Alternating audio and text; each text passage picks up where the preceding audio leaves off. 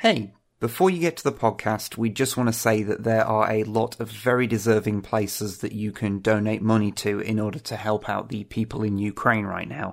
But at the top of the description, you'll find a link to a fundraiser set up by a friend of ours, so, maybe consider throwing some money there, or to one of the many other places that need help right now. The invasion of Ukraine is really messed up, and it's the biggest news story right now, and so we didn't want to put out a podcast without acknowledging it at all. But this is a silly good times show, and we didn't feel like it'd be right to just blunder through the subject. So, yeah, solidarity to the people of Ukraine.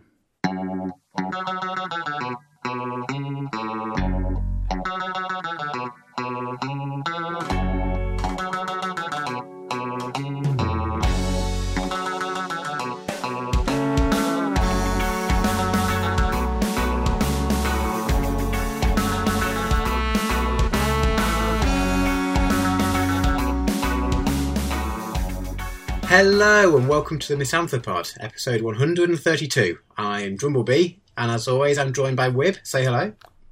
Hello. How are you, Wib? I'm doing alright. How are you doing? Yeah, I'm well, thank you. Unfortunately, we're not joined today by Snipe. No, she's taking a bit of a mental health break because she's not been doing very well recently. So be sure to wish her well in the comments. But it shall just be us, and I promise that we will not spend an inordinate amount of time speaking about trains. Yeah, I actually probably one of my topics, as much as I very obviously wish her well and blah blah blah. Mental health is very important, but there is one topic that I'm kind of glad I'm not going to talk about when she's here. So okay, because I feel like we might genuinely fall out. So okay, yeah, we're gonna have to deal with that one. Is this about Book of Boba Fett or The Mandalorian? Maybe. Spoilers for in 5 minutes' time. Okay, I feel I should mention that I found out just before the podcast something that is a little devastating. Mm. Do you know that they have officially cancelled Neighbours? No. Yeah, it's finally ending. I think it's this summer they'll be filming the final episode. I mean, do you want to know a secret? What? It's a dark confession. Is it? I didn't know Neighbours was still going. Honestly. I know, it's shocking, isn't it? My understanding is that they stopped showing it in Australia years ago because only the British are depraved enough to still like it. Okay, I like that story. That's good. That's good. But anyway, what have you been up to, my friend? So I've done a bunch of stuff since last we recorded.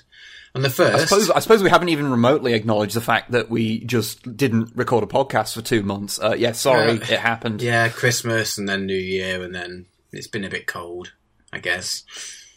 Stuff. Yeah, life and stuff. But we're back. Mm. That's far too committal. We're doing this one. 2/3 of us are back at this exact moment in time, and that's all we can guarantee. Yes.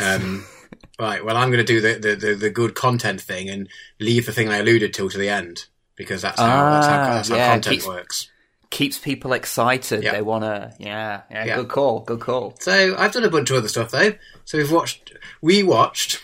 I've completely forgotten the name. In my notes, it says Fall/Good/Nice Guy, and I genuinely can't remember what it's called. It's a film with Ryan Reynolds where he's like a NPC character. Is it called Nice Guy? Good Guy? I don't know. It's a very, very generic name. But he just plays a character called Guy, and he's an NPC in a video game. Have you seen any trailers for it or anything about it? I'm guessing from your silence, you might not have seen anything. I have not seen the movie Free Guy. Free Guy, that's the one. Yes. I have not seen it. I saw one clip that was that contained like 15 different references to other intellectual properties, and I think it erased some of my memories of childhood, so I thought I probably shouldn't watch this movie. Yeah, it does have. There's one. I think they celebrate the fact that I think it's made by Fox, who are owned by Disney. So they celebrate. Yeah. There's like a 2-minute sequence, or like I can't even. There's a short sequence where they just celebrate the fact that they have the rights to basically everything in the universe and just show it all at once. But the rest of the film isn't really like that. Okay, I mean, to be fair, my dad has told me that it is actually quite good. So for those who don't know, it's a character called Guy, and he's Ryan Reynolds, and he's sort of Ryan Reynolds playing Ryan Reynolds, which for now I can still enjoy. I think there is very definitely going to be a time when I'm going to be very done with that, and it's going to switch like it's just going to happen, and then it's going to be like, nope, very done with this now. But for now, I'm still on the right side of this, so I can deal with Ryan Reynolds. If nothing else, just to watch him for a bit. He's quite an attractive guy. True. I mean, in a very sort of generic, boring kind of way, but Again, you're not wrong. But yeah, so he wakes up in the city and he goes off and goes to work, and it's all a bit weird. And then it turns out, without going into spoilers, but you see this in the trailer, it's quite good actually. So it turns out he's an NPC character in a video game. So there's loads of people, all the player characters wear glasses, which is how you can see how they're player characters, and they're all off doing it's Grand Theft Auto type things. They're running around stealing cars, robbing banks, whatever. And everyone who's not wearing glasses, so Guy and everyone else, they're just NPCs, and they just have set lines to do and things, and they just kind of background people, and they don't evolve or anything. But for whatever reason, which I won't go into too much, but he gets basically realizes that he develops a personality. And then this feels very similar to one of the books that Yahtzee wrote called Mogworld, which is set in a sort of WoW parallel, that an NPC effectively becomes kind of aware of that they can break outside of their limitations.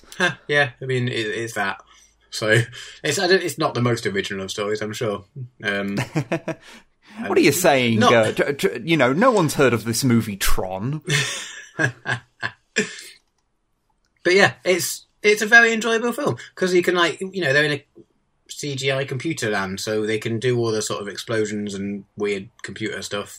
But it's not groundbreakingly clever or anything. But as a blockbustery type entertainment film, I really enjoyed it actually. Oh, okay. Yeah, I was quite surprised. I was expecting it to be to have loads of things that wound me up, and there is things it is very much a lot of the time the game developers are falling out with this NPC, and they're just reboot it, and we need to do this, and we need to that's just not how that works. It's just, if it's a game, they could just if this guy is genuinely causing an issue, you could just delete him. There's lots of various contrived reasons why it becomes a problem, and you're okay, but I was expecting that to wind me up way more, and I'm just you know what, it's fine, it's a film. Just watch it. Those sort of things. I generally speaking, my opinion of I think calling these things plot holes is perhaps putting too much emphasis on them, but leaps of logic and contrivances in movies are only a problem if you're not being entertained. If you're being entertained, then you overlook them because you're being entertained, and Yeah. And these things only, really, realistically, you should only notice the problems when the movie stops being fun. Yeah, exactly. Engaging, or whatever you want to say. Yeah. So, yeah, I went into it. I'd heard good things from people, but I was not sure it's quite my cup of tea. Maybe let's give it a go. And yeah, really enjoyed it. So I would actually, it's on, we watched it on Disney Plus. So I don't think I would, I don't think I was upset that I missed it at the cinema, but if it's something you're subscribed to anyway, yeah, I would actually, I would actually recommend it.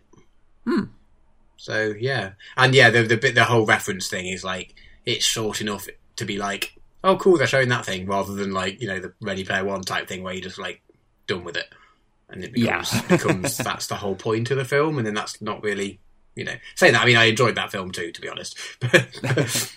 They're making a second one, right? Or there's a second book. I assume they're making a second film.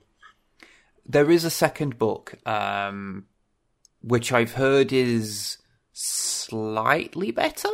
Oh, okay. Slightly. I've heard there is an iota of self-awareness in it. Okay. Which for Ernest Cline is a big step. By self-awareness, does it reference the first book? in the second. Yeah. So you know how the first book is just him listing every work of fiction that that Ernest Cline has ever consumed? Yeah. This is him just recounting all of the works of fiction in the first book. It's self-referential to his references. Yeah, exactly. No.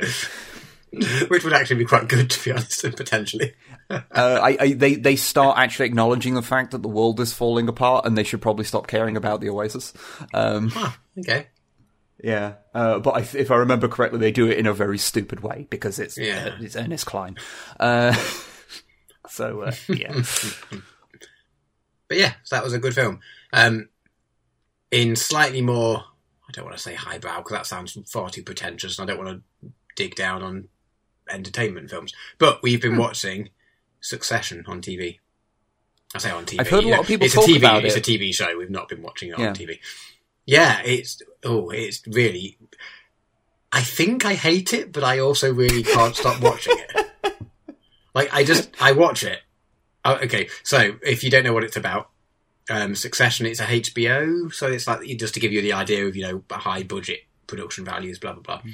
Well, they are called home box office after all. Exactly. And it is about sort of the Murdochs, but not. There's it's a made-up company with made-up people in it, but it's like a media conglomerate that also owns a load of other stuff, and its TV network is called ATN. I can't remember what it stands for, but they're they're Fox News equivalent, quite like right-wing sensationalist, blah, blah, blah. And they also have newspapers and a whole bunch of other stuff. So it's sort of fairly obviously meant to be that. But interestingly enough, though, because I don't know what I'd call it. I'd probably just call it like a drama or something. But when you look it up at Wikipedia, it says it's a satirical comedy, which there is funny bits, but it's definitely not a comedy. And I'm fairly sure they only call it satirical so they can get away with such an obvious satire of real people. It could be a dramedy. It is not a dramedy. There is definitely laugh out loud bits, but yeah, it's one of those ones. So it's all about the old guy who owns this business, and he's got 3 kids who at some point are going to take over it because that's all the qualification you need. Yeah, and it's called Succession because it's kind of all about how he's going to pass it on to his kids. But yeah, all of the characters are awful people. And, it's probably not their fault because they've been brought up in this whole, all the money you want sort of around this dick of a guy. It's not necessarily their fault, but they're all awful those people. Systems those systems basically are just breeding grounds for bad people. Absolutely. So you watch it and you just go, they're all rich and they're all mega and they're all the big dilemma is again, it's one of those ones where spoilers, but not really. The big dilemma is that there's various takeover bids and they don't know who else is going to take over the company. But it's well, worst case and you get taken over, people can't steal the company off you. They're going to have to buy it off you, whether that's force or not. You're going to walk away with the money or the company. What's the problem? What's the drama? It's just retire. You have enough money now to retire. Go and do something. I just can't. I don't understand the motives of any single character in the whole thing, and I hate them all. I think we have established why neither of us are CEOs. Well, yeah, yeah. If I suddenly got enough money that I could pay myself, minimum wage a year for the rest of my life, why would you want any more than that? Really? Yeah, okay, exactly. You just go, minimum wage in a wage where the minimum wage is a living wage, not the minimum wage in a world. Yeah. Minimum wage in a world where it's dramatically under. So don't get me wrong. Living wage. Yes, to pay myself a living wage. But I just don't understand why these people want it anymore. They could do so much good, and some of them at various times give hints that they want to do good, and then they're overwhelming need to own this company or whatever. But Matthew, don't you understand? Number go up. I know, but all of the characters are they're really good characters and it's really compelling, but they're all terrible people, and I just get so angry while watching it because they're all making terrible, probably good business decisions, but terrible human decisions or moral decisions, or even just good for them decisions. Oh, but yeah, it's one of those ones where you watch it we're going to have to watch another one. Not because it's really clickbaity or not cliffhangery or whatever. Yeah. But it's just I just need to know what happens next in the next episode, not just the next minute. Yeah, it's... I mean, and the theme tune is... It's like a little piano, like ditty thing, and it's very excellent. You just sort of sit along and like pretend to play piano to it every time for the next like day after you've watched it, which is forever because you watch it every night because all you want to do is watch the rest of Succession. Yeah, I mean, people who like that sort of TV have probably already know about it and have already watched it. It's one of those ones where it's like it's not exactly a under the radar subtle thing that no one's heard of. Like it's a pretty big show. It's this new underground hit that no one's heard of. But yeah, we're not quite finished it yet. There's 3 series so far. I don't know. Maybe they're making more. I kind of don't want to check because then I don't like knowing if it's finishing because then you're like, oh, I know that this is the last ever episode. Something dramatic's going to happen or not.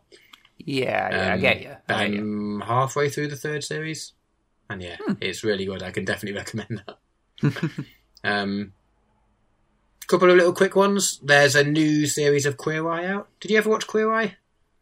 I saw bits and pieces of it. If you want like a proper, like, wholesome, feel good, and yet you'll also be crying most of the way through sort of telly, it's very good for that. Like it's pretty formulaic and whatnot, but it is just very like some of the episodes, man. They're so sad and so heartwarming. It's just like, oh yeah, sometimes you just need a good cry and a good like happy ending, so to speak. Don't have much to say on it apart from that, but yeah, there's a new series out. It's interesting actually because it was obviously made. Some of the episodes were started to be filmed before COVID, and then COVID happened, and then a lot of the episodes are just dealing with they filmed it in COVID, and they filmed it. They're going out to meet these people, and they're like maybe down or whatever because of COVID related things. So it is quite interesting seeing that like ticking through. It is going to be deeply surreal, like in for people who are I say this as if COVID's just going to be a thing that disappears. Well, it has. We're not, in the UK, at least, we're not doing any more tests. Therefore, no cases. Therefore, COVID's over. But let's just push on from but no, it's going to be surreal once for people that are born after this point in history. Who will like be looking back at old media, and then there'll just be this handful of years where just everything's a bit weird, and because a lot of things, like a lot of like obviously reality stuff has to acknowledge it, but like a lot of fiction just has taken the bold stance of just pretending it doesn't happen. So there's going to be these times where you go like everything just felt off for this period of time, and I'm not sure why. Yeah, it's going to be a surreal little time capsule left that's not necessarily going to be reflective of the reality of living in that time, but it's going to be a time, Yeah, right. An example of that is I know not that anyone goes back and watches episodes of soaps from the past, really. I mean, maybe if you're a Big Neighbours fan. I'm not sure if anyone, it's a not really done thing to go and watch episodes of soaps and things from the past, but I know quite a few soaps in the UK at least, they like carried on filming or like stopped for a little while right at the start when no one knew what was happening, but then started filming again, but weren't allowed to be close and at a distance. So a lot of the episodes and like scenes they don't show the characters together. They like film one, then cut away and film another character. So it looks like it's meant to look like they're like chatting or interacting, but actually they're filmed completely separately. So it's like an entire series made of reverse shots. I don't really watch any soaps, so I've never actually seen this. But I was reading an article a while ago about like how that was happening, and how they were like when they were trying to be close, they had to film with like a bit of plastic or glass or whatever between them, but they had to like try and position the camera so it wouldn't get any of the reflection, so it wouldn't look like it was there. But yeah, it's interesting that they like. I don't know if this is all of them. Again, like I'm not into soaps, but surely it would have been easy for them just to acknowledge this is set now. Everyone knows what's happening.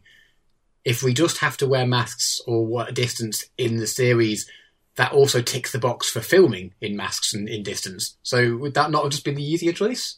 Yeah, you don't have to explain social distancing when you establish that everyone needs to social distance. Like, it's not that weird. Yeah, but I think quite a few of them made a choice not to do that, which, to be fair, one of the other big soaps, Professional Wrestling, had a whole thing they had to do where they didn't have crowds. And I've seen some bits of it because I'm not a wrestling person at all. But I've gone through phases. I have gone through phases. The first of which was obviously when I was like a kid or a teenager or whatever that. Yeah. Early teenage probably. But I did get quite into it as like, I think I was at uni, so I must have been like, mid-20s or whatever. And I went through a good year or so of watching like Raw and SmackDown like every week. And it was like, why am I into this now? I like, obviously, as a kid, like, I knew it was fake, but didn't want to accept it was, and that sort of thing. Yeah. But, like, it was just quite entertaining. What can I say? Like, it's just good, quite good fun. I'm not into it now. I have no idea what's going on now. But speaking of that, actually, on the Adeptus Podcastus, the episode they put up today, well, when we're recording it today, they had Samoa Joe on because he's a big Warhammer fan. Huh. Okay. Which is a little surreal, but yeah, that's the thing. Yeah. Oh, great. But yeah, I was going to say, they didn't have crowds, and like I saw some footage from it, and it's really surreal because obviously they can't bounce off the crowd, and you can hear them like making the calls. I was going to say, because like the whole thing of it is that they like tell each other what they're going to do before they do it, but you don't hear that because the crowd noise and the camera cuts away to the crowd or whatever. Yeah, I heard it was like really like taxing to do. I bet. Yeah, you got none of the feedback because like we both know what it's like to for playing music, playing to a crowd that's giving you nothing back and how that drains you of energy. Like, you are right, Rob. 3 does count as a crowd. We have played to more than 3 people. We have played to bigger crowds than that occasionally, yes. Occasionally. Sometimes. Yeah. But yeah, no, it's always very surreal. It's going to be, I know, it's just one of those things I think about sometimes of like, this is, how history leaves these, obviously affects the media that we produce. And so all pieces of media are effectively time capsules of the time in which they were made. So, even if they don't directly acknowledge it. Yeah. What else have I got? Oh, so I played a game. Not got much to say about it, but we played a VR game. But it's a multiplayer VR game, but only one of you's in the VR. Have I mentioned it before? It's called Keep Talking and Nobody Explodes. Yes, I'm familiar with it. It is. Yeah, we've played it. So we got our VR in middle of lockdowns and COVID and stuff. Not to want to dwell on that with multiple topics, but so it's a game where one of you it's on PC and I don't know about consoles, but it's on PC at least as well. And usually it's like one of you on your laptop or on a desktop with the screen angled away has to defuse a bomb, but you don't know how. And then everyone else playing can't see your screen, so can't see the bomb, but they've got the bomb diffusal manual with and it's just basically a load of puzzles you need to do, like which wire do you cut, which button do you press, all this sort of stuff. So you, as the player, you have to say out what you can see as if you're talking on the phone or whatever with a bomb diffusal expert, and they talk you through how to do it. And there's like time limits and other shit like flying at you and stuff. We've played it in a big group before on a PC, and it was really good fun. And then I saw it came out on the Quest. I was like, oh, we're gonna have to get this. But it would only been me and Ruth, like 2 of us. So it's not the whole point is like if there's 2 of you can kind of just go through logically and get it done. But the fun thing is when you get lots of people involved, they've all got their like instructions from their puzzle, and they're all having to like shout over each other because you've got a time limit. I guess you sort of played the ideal version of it first. Yeah. So we've not had a chance to do that much, but with things opening up a bit more and whatnot, we had some friends around a little while ago, and we had a play with like 4 of us. Oh, and it's really good. Like just being involved. Like the last time we played it was years ago when we played it before, and doing it on a PC in a room, it's like, yeah, okay, fine, but you're just sat in the room and you can see them. But when you're doing it in VR, like suddenly you can't see the people shouting at you, so you can't like see where it's coming from or anything. And it does put you in that whole like you are in a separate room with this bomb that's about to explode. Yeah, and it makes it like the like slight extra immersion just makes it so much more intense. Yeah, it's a really fun one. And the puzzles, like cool. None of them are that particularly complicated, but some of they like take time. A lot of them.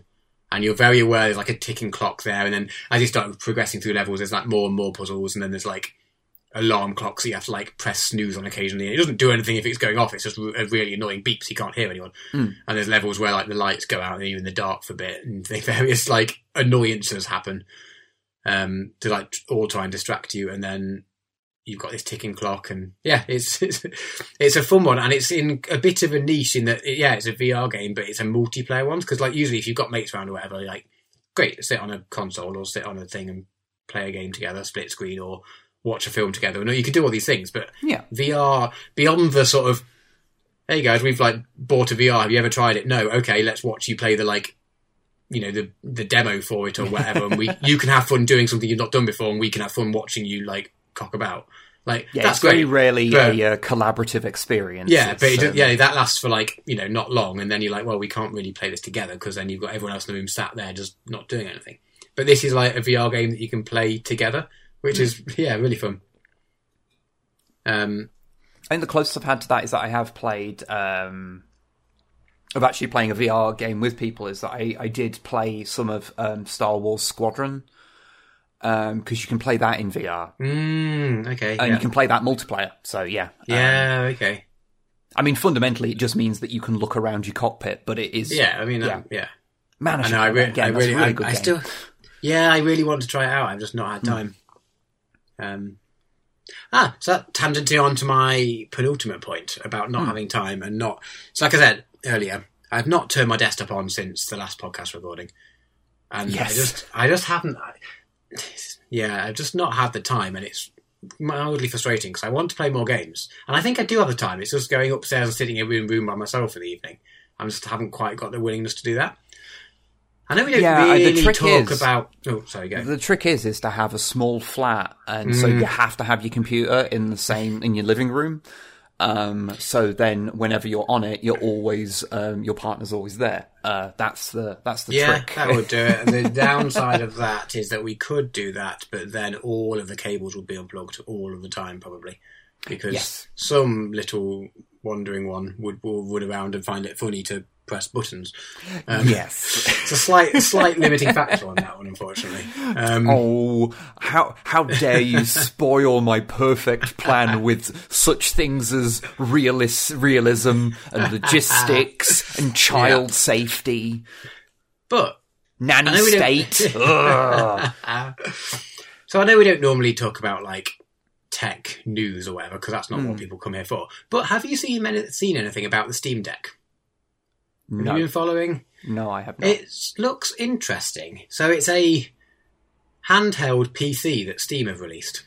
It's releasing around now, and so many people will order it. They're like back orders are like going on. Shit, is that only just coming out? Like, I remember that being like it being mentioned ages ago. Yeah, so it's releasing around, I think, like all the reviews and things. The hardware reviews came out like a few weeks ago, as of recording. The physical units went out to reviewers like around then, but like they've just had the embargo lifted. It might not be today, but it's like around now-ish, and people are starting to get there. Apparently Gabe Newell like hand-delivered some of the first units around like Seattle, where he's from, just because he's like, whatever, photo ops or whatever. And he does look like Santa these days. So. Yeah, right, exactly, yeah. So it's around now. I mean, like, you know, if you've got to get on a waiting list to pre-order it, sort of thing. So, not if you ordered one now, I don't think you get it anytime soon. But in theory, they are out, and it does look quite interesting. So it's like it's not you know the first of its kind or whatever, but it's a handheld PC with like it looks like the Switch but a bit bigger. So it's like a screen in the middle, a controller attached on it. There's like joysticks, but there's also touchpads, like basically similar to the. Did you ever see the Steam controller, which had instead of D-pads and buttons, it had like touchpad haptic things? There's like little versions of that on it, so you can play mouse and keyboard games like using a mouse. Not as good as a mouse, obviously, but better than a joystick. I feel like it says something about me that when that kind of the basic configuration of a handheld system is described, that's like that. My instant point of comparison is the Sega Game Gear. Yeah. See, I went to Switch because I'm not old. I'm like, you're not that much younger than I am. If that, yes, but you won't forget it. This is true. I will always be older than you. This is true. No, I had Game Boys growing up, none of your fancy Segas. I also had a Game Boy. Couldn't afford the battery. Yeah, okay. Yeah. Well, you see, the thing is my parents were divorced, so I had one in one place and one in the other. Yeah, okay. So, you know. Yeah, it looks really interesting because like it's not the first of its kind. There's been handheld PCs before, various, but they've always been quite niche in that there's not many of them and therefore they're expensive. And also they're either having to like get like compatibility of games and things. Is always a little bit tricky in getting, it's a small thing. You've only got to have like a little low power processor, not a dedicated graphics card. Yeah. Like you're only going to use it for like emulation or retro games or whatever. But hardware is getting to the point now where like mobile CPUs with like onboard graphics are getting to the point where you can like actually run because a lot of the modern graphics cards, like new graphics cards that no one can possibly buy because they're all out of stock everywhere. But they're like all designed to run like 1440p or 4K games. But like when you've got a little 800 by whatever it is resolution 7-inch screen, actually you don't need quite as ridiculously powerful graphics cards anymore. So like smaller onboard graphics can run a lot of modern games. So it is an interesting thing, and it's Linux, not Windows. But that means that Steam have spent the last however many years since he announced it, like going through, and they promised to have all of the Steam library compatible by the time it came out. That has not happened at all. But I mean, that is one of those promises where you go, yeah, I'm sure. Yeah. But like a lot of games are, and the ones that aren't native for Linux, they've come up with like some compatibility layer so you can play a lot of games. And there's the limitation. Not all games work by any means, but they're like they really want this to succeed, and they're spending a lot of time making it so it will. And then also the fact that, I mean, some of its competitors, like Windows-based little computers, they're all like $1,000 or £1,500 or dollars or whatever. They're all like mega expensive, whereas the intro Steam Deck is £350, like $400. Yeah, so that's that's not that's not bad at all. It's not pocket change. It's not something you just buy on a whim for most people, but it's like achievable. Well, when you compare how much it costs to put together even a barely acceptable gaming PC is going to cost you a lot more than that. Exactly. And then the advantage of a gaming PC, you've got your Steam library, so you have to spend money on games. Because my example was Switch. That's like £250. But then the games are all, if you want Nintendo, like the first party, Pokemon's, Mario's things, they're all like £60. Whereas this is the same price as like it's not quite as cheap as a Switch, but like it's that sort of, it's closer to Switch than gaming PC. But then it's your Steam library, so you already own all the games for it. So it's like, this is interesting. I mean, there are definitely some games that I've got in the Steam library that I'm like, I don't really care about this to play it when I'm sitting down at the PC, but if this was something that I would play on a handheld device, I'd probably get more out of this. Yeah, and the other interesting thing about it is a PC. It's a Linux PC, it's not Windows, so it has potentially some limitations there, although you can just put Windows on it at some point. Not at the moment, the hardware drivers aren't like finished, so it's all a bit weird, but the point, eventually you'll be able to just install Windows on it if you want. And you can, even with Linux, it's just a PC, so you could just go to the desktop, it's got a USB-C port on it, you put a dock on there with a HDMI cable and a keyboard and mouse. It's just a PC. Like, yeah. So I'm vaguely interested because I reckon, because I don't know, what I'm thinking, I could, given graphics card shortages and things, I reckon I could potentially flog my gaming PC, despite it being, I don't even know how many old now. I mean, the processor is a 4th gen Intel. I can't remember which one it is. iCore i5 46. 50, who knows, 40 something. The last time I understood PC components, Tony Blair was still Prime Minister. Yeah. Well, the point is, it's a 4th generation Intel processor, and they're now up to 12th generation. So it's that old, with a 970 in it, which is, I mean, now they're up to 30. So 9, 10, 20, 30. So it's not modern.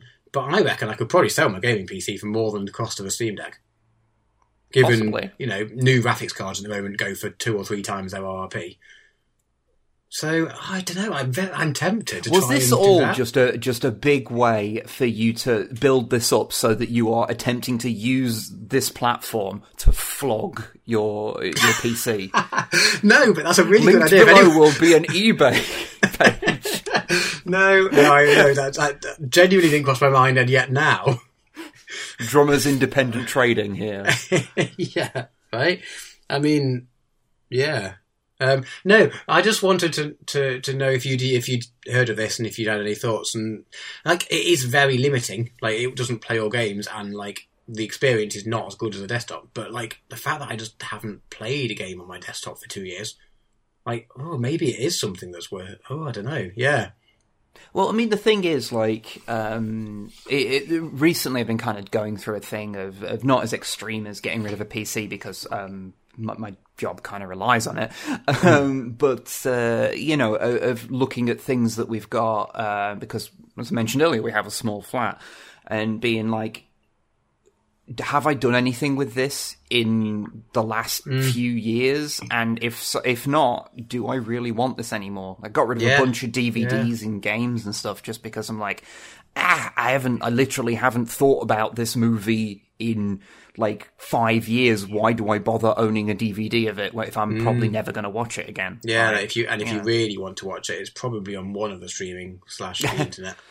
The hardest one for me is that I've been having the same thing with my CD collection because I've literally not listened to any of them in like 7 years because it's so easy to access music online. And on the one hand, of having physical copies of this stuff is good because it means it's yours, you have it. It's not part of the weird era of capitalism we've entered where you don't really own anything. No, you pay. You have the rights to listen to it for now while we allow you and while you're still paying. Yeah, but also it takes up a lot of room, and I'm just not listening to them. I mean, I'll keep stuff that has sentimental value or is rare and like you can't get anymore. But like, I can probably get rid of like that CD, that old AC/DC CD. I think I'm probably going to be able to find AC/DC for the rest of human existence. You know.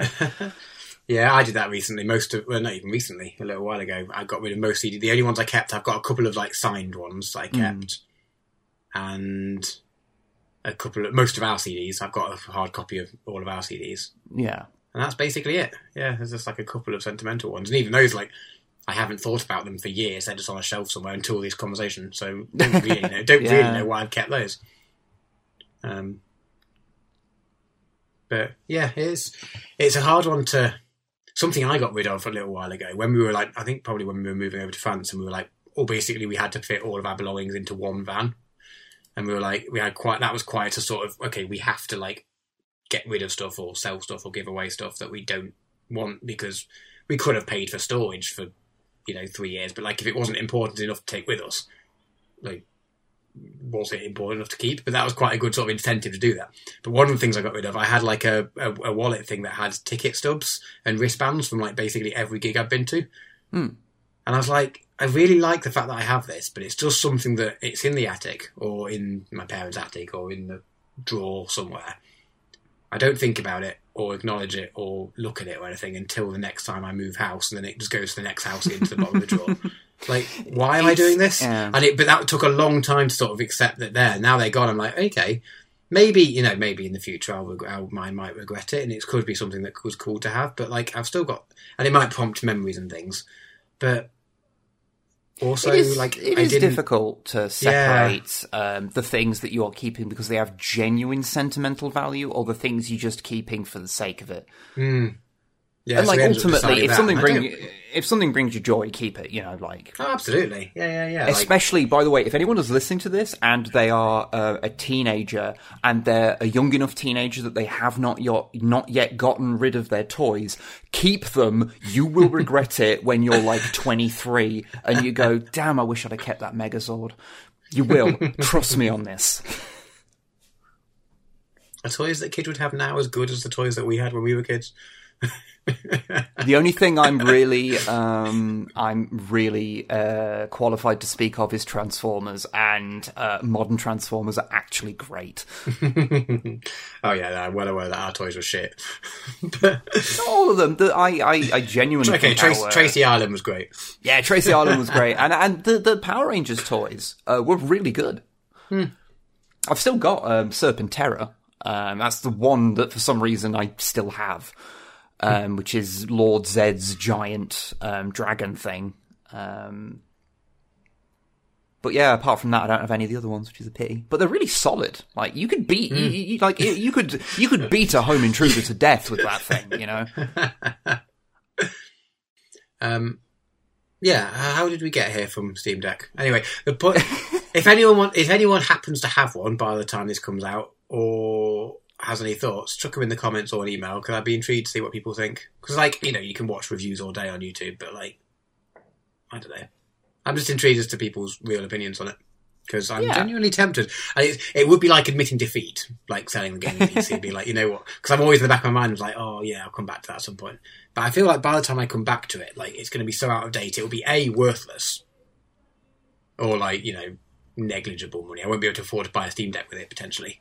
Yeah. And, like, it would probably not be able to run modern games that great by then anyway, so I might, if I did finally get back into PC gaming, I'd probably want to get a newer one anyway, or upgrade or whatever. So I'm like, well, maybe it is the best idea. I don't know. Anyway, if anyone's got any thoughts... soliciting advice. Yeah, that was more my point, rather than... Yeah. Also, if anyone wants to buy a gaming PC and is currently stuck with the graphics card shortage and chip shortage and all that sort of stuff, this can still play most modern games at 1080 at nearly the highest settings. Last I checked, which may or may not have been years ago. Anyway, that wasn't the point. Right, very last thing I've got to talk about. Okay. We've been watching The Mandalorian. Okay. My overall thoughts, just as a heads up, is that it is fine, I guess. Okay. I think that's about as positive as I can get about it so far. Okay. So, yeah, I was slightly worrying about mentioning that to Snipe, because I feel like she might disown me. I mean, all I'll say is that this will be kept between the two of us, so that Snipe doesn't exercise like her power and just kick you off the podcast forever. Yeah, which I think would be knowing her opinions would probably be reasonable. No, it is fine. The first series was okay. I have a more controversial opinion, or at least more controversial to Snipe. Okay. So we started off and we were like, oh, maybe whatever. We watched the end, and it was fine by the end, and we quite enjoyed it. But like, the best bits and the bits we enjoyed most were all of the bits where the main Mandalorian bloke wasn't in it, because he's just really boring. Like, it's down to the whole can't take his hat off, so it could just be anyone under there. But like, it was somehow not. We didn't find it like that mysterious or interesting. We were just like, he's just like. There's no acting coming through, so he's just like a blank box that doesn't do much. And occasionally there's a couple of cool scenes where he could do like cool fighty stuff, but a lot of the time he's just being a bit crap and a bit boring. I don't know, like, yeah, like it's got a bit more interesting now. We're sort of slowly starting to see a little bit more of his personality, but in this, like, I think the second series, which we've not finished yet, so we are going to. It is still, we're enjoying it enough to keep going with it, but. Yeah, it's just, I don't know, we're just not, we're not, like, I've watched Star Wars as us, but we're not like, watching it and being like, yeah, the nostalgia factor is less, because like, I will admit, like, because like, I've watched through Book of Boba Fett, recently, and, though it has a lot of flaws. I'll probably talk about this in my bit. Actually, I might as well talk about it now. It makes sense to talk about it now. Yeah, Book of Boba Fett's pretty good, but it is a quite flawed series. And it's that thing where, like, people say what they think is wrong with it, and I agree with a lot of the complaints. The people who are just complaining that, the bike, that one bike is red and that one is blue, please, go outside. Ultimately, I just like Star Wars, and I'm not 100% objective about this stuff. Yeah, which is fair. Yeah, Star Wars just makes me happy. That world is somewhere where I really enjoy like stories being told in, and even when it is flawed, I still feel a little bit like a little kid watching Return of the Jedi on a VHS that was taped off terrestrial TV. And so yeah, I can't like separate that entirely, and nor do I try to. No, absolutely no.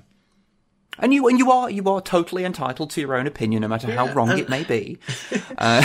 Yeah, I'm just a bit disappointed after all, like hearing all the good things and being like, I mean, to be fair, if you've probably heard the most of it from Snipe, and you are not getting like a quarter. Like if you are going from how much she loves it, you are not getting a fair depiction of a work of media, because it's going to be bigged up in your mind to be amazing. Yeah, but yeah. I was aware of that going into it. But I wasn't going into it thinking it would be the greatest thing ever. Yeah. But yeah, I don't know. There is good bit. Our favourite bit is the bit the heist episode we really enjoyed. So that was the first episode. We were like, I can't remember where that it was, like the fourth episode, or it was early-ish, but not near the start. Yeah, where he like breaks people out of a space prison. Yeah. That was a really good episode, actually. We enjoyed that one. And we were like, okay, this is, because we were getting to the point where like, shall we bother carrying on? And that one happened. We're like, okay, cool. There is good bits. It's great. We'll keep watching. I think our favourite scene is the one with the two Stormtrooper biker blokes chatting. Yeah, that is amazing. Yes. Like, just watching that, we're just like, yeah, this is, another scene without the Mandalorian in. is the best bit. And then we're like, oh, Taika Waititi directed this episode. That's why it's brilliant. Great. Okay. Well, that's not us venturing far outside our comfort zone, to be honest, but fine. we still really enjoyed it. That was glorious. I really enjoyed that. And then the Mandalorian turns up and is a bit boring for a bit. I was like, no, I want to watch those guys be interesting again. I like it would have got old, and obviously you couldn't have a whole episode of that. But yeah, he's fine. He's just, I just wish he had chance to act a bit more. I kind of just don't believe. I feel like for most of the first series is like, I don't even know how much, like, what's his name, Pedro Pascal's even in it. If you are looking carefully, you can often tell when it's him and when it's a stunt double. Okay. But I just kind of didn't believe it was him ever, really. Because it's like he doesn't have a chance to shine through just because of the nature of the role and the nature of the, whatever his name, I've forgotten his actual name, but the Mandalorian. Yeah, Din. That's the one, yeah.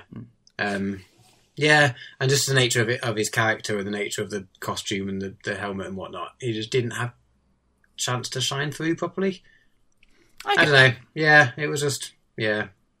It's fine, we'll keep watching it. But I'm glad I'm not paying for Disney Plus for it. Yeah, no. You are fully entitled to your opinion, but I will mention that I'm sitting here at our desk, and there are three separate things that are Mandalorian related on the desk right now. Yeah, and like I'm not saying four either, because there's a little bobblehead over there. Yeah, and I'm not by any means saying that you're wrong or anyone else who enjoys it is wrong. It just didn't. It's just not quite. If it doesn't gel with you, it doesn't gel with you. Like, it's fine. It's enjoyable. We'll keep watching it. Yeah. But, yeah. I would be intrigued to see how you would feel about Book of Boba Fett afterwards. Because it is... Okay, how can I put this? There are parts of it that are... There's one particular part of it that is very much like The Mandalorian. Well, so yeah, Boba Fett is a Mandalorian. Yes. And is a bounty hunter. Yes. Is it the same series, basically? How is it different? Well, you know how in fiction sometimes there's more than one character in something? And one of those two characters are different people. The main characters are different people. That's why they are different shows. Okay, right, okay. Well, fuck me for asking a question, I guess. Sorry. No. I understand. Very fair, but you get what I'm like getting at, right? Yeah, they are very, very similar series in a lot of respects, especially for like one episode. Well, actually, not like 2 episodes where they're very, very similar. But it's just telling the story of it like goes through the story of Boba Fett and what has been happening to him since he got punked into the Sarlacc. In Return of the Jedi, basically. Yeah. And catching you up with where he was and what happened and what he's doing now.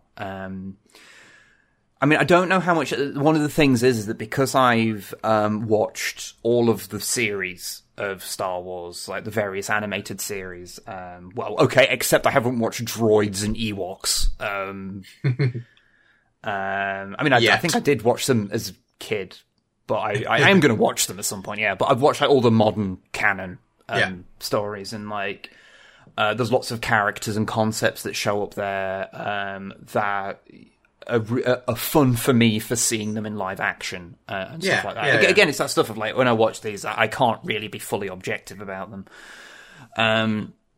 But they are different shows, and they do have different strengths and weaknesses. I don't think Book of Boba Fett is as good as The Mandalorian, but it also has a lot of fun with things. And I will be intrigued to see how you enjoy it. Well, if we get through The Mandalorian before our free trial of Disney Plus or whatever, I think we've got 3 months and we're a month and a bit in, so yeah, we'll see. It's only like 8 episodes. Yeah. Okay. But yeah, that's me and my controversial opinions out the way. Okay. Back me up, anyone, if you've got a similar opinion. It's a safe space, we can speak out here. Yeah, no, everyone, people are allowed to have Star Wars opinions, and you're allowed to have controversial ones. Although I won't lie on the internet. I think to be perfectly honest, I think, though we have just broken that rule, the internet would probably be better if for like a year, everyone just agreed to not post their Star Wars opinions. I think we would, as a society, have a small chance of healing slightly. Yes, but in the sort of Purge-esque week before that rule comes in, everyone getting their thoughts off their chest before they're not allowed to do it again, not sure that would be worth it for the year off. You know what? I'd probably just go and live in a wood for a week while that was happening. Okay. I'll just put a bindle on my shoulder and just wander into Mark Eaton Park, and I'll just go live with the squirrels for a week. I mean, that sounds lovely. Yeah. Anyway, that's me and my shit out of the way. Okay. Weird. Okay. What have you been up to? Well, aside, do you have more thoughts on the Book of Eli? No, what's it called? Book of Boba Fett. But yeah, that one. Not without giving big spoilers, and I it's not been out that long, and I don't really want to. Yeah, fair. I don't really want to give it. Although, how I'll put this? It was very bold of them to make the best episode of the show be not about the Book of Boba Fett. That was wild. But yeah, so you know what? Let's talk about some things that are not related to the thing you're going to expect me to talk about. Okay. So, last series of The Expanse came out, and I watched that. I enjoyed it. It doesn't end where the books end, and they've basically left a lot of things open because only one section of the story really completes, and the wider narrative of the big picture hasn't completed. And I think the impression I got is they were like, yeah, we're going to wrap this up now, and maybe later on we might get, funding to actually tell the rest of the story, but we'll wrap it up as best as we can now. And yeah, I enjoyed it. It does kind of wrap up a bit quick and a bit sharpish. It does feel like it could have probably done with a few more episodes. But I still enjoyed it. I got recommended The Expanse loads before I watched it, and I will say it does start off a little slow, and the sort of main character of the show does take a few seasons before you kind of warm up to him. I think it took a while before they really found his character, honestly. Okay. But it is genuinely really good. Yeah, I can definitely recommend The Expanse to anyone who likes sci-fi. Yeah, good. Can't really say much without really giving spoilers, but yeah, I enjoyed it. Actually, because we're speaking about music and albums earlier, one thing I've actually been doing is... because people have probably noticed that, like, each year I tend to have something that I will, like, categorize online. Like, I've done it with, like, reading books to get me to read more books, with models for painting models. I obviously did that for, like, 3 years on my side channel. And this year I'm trying to listen to more music again.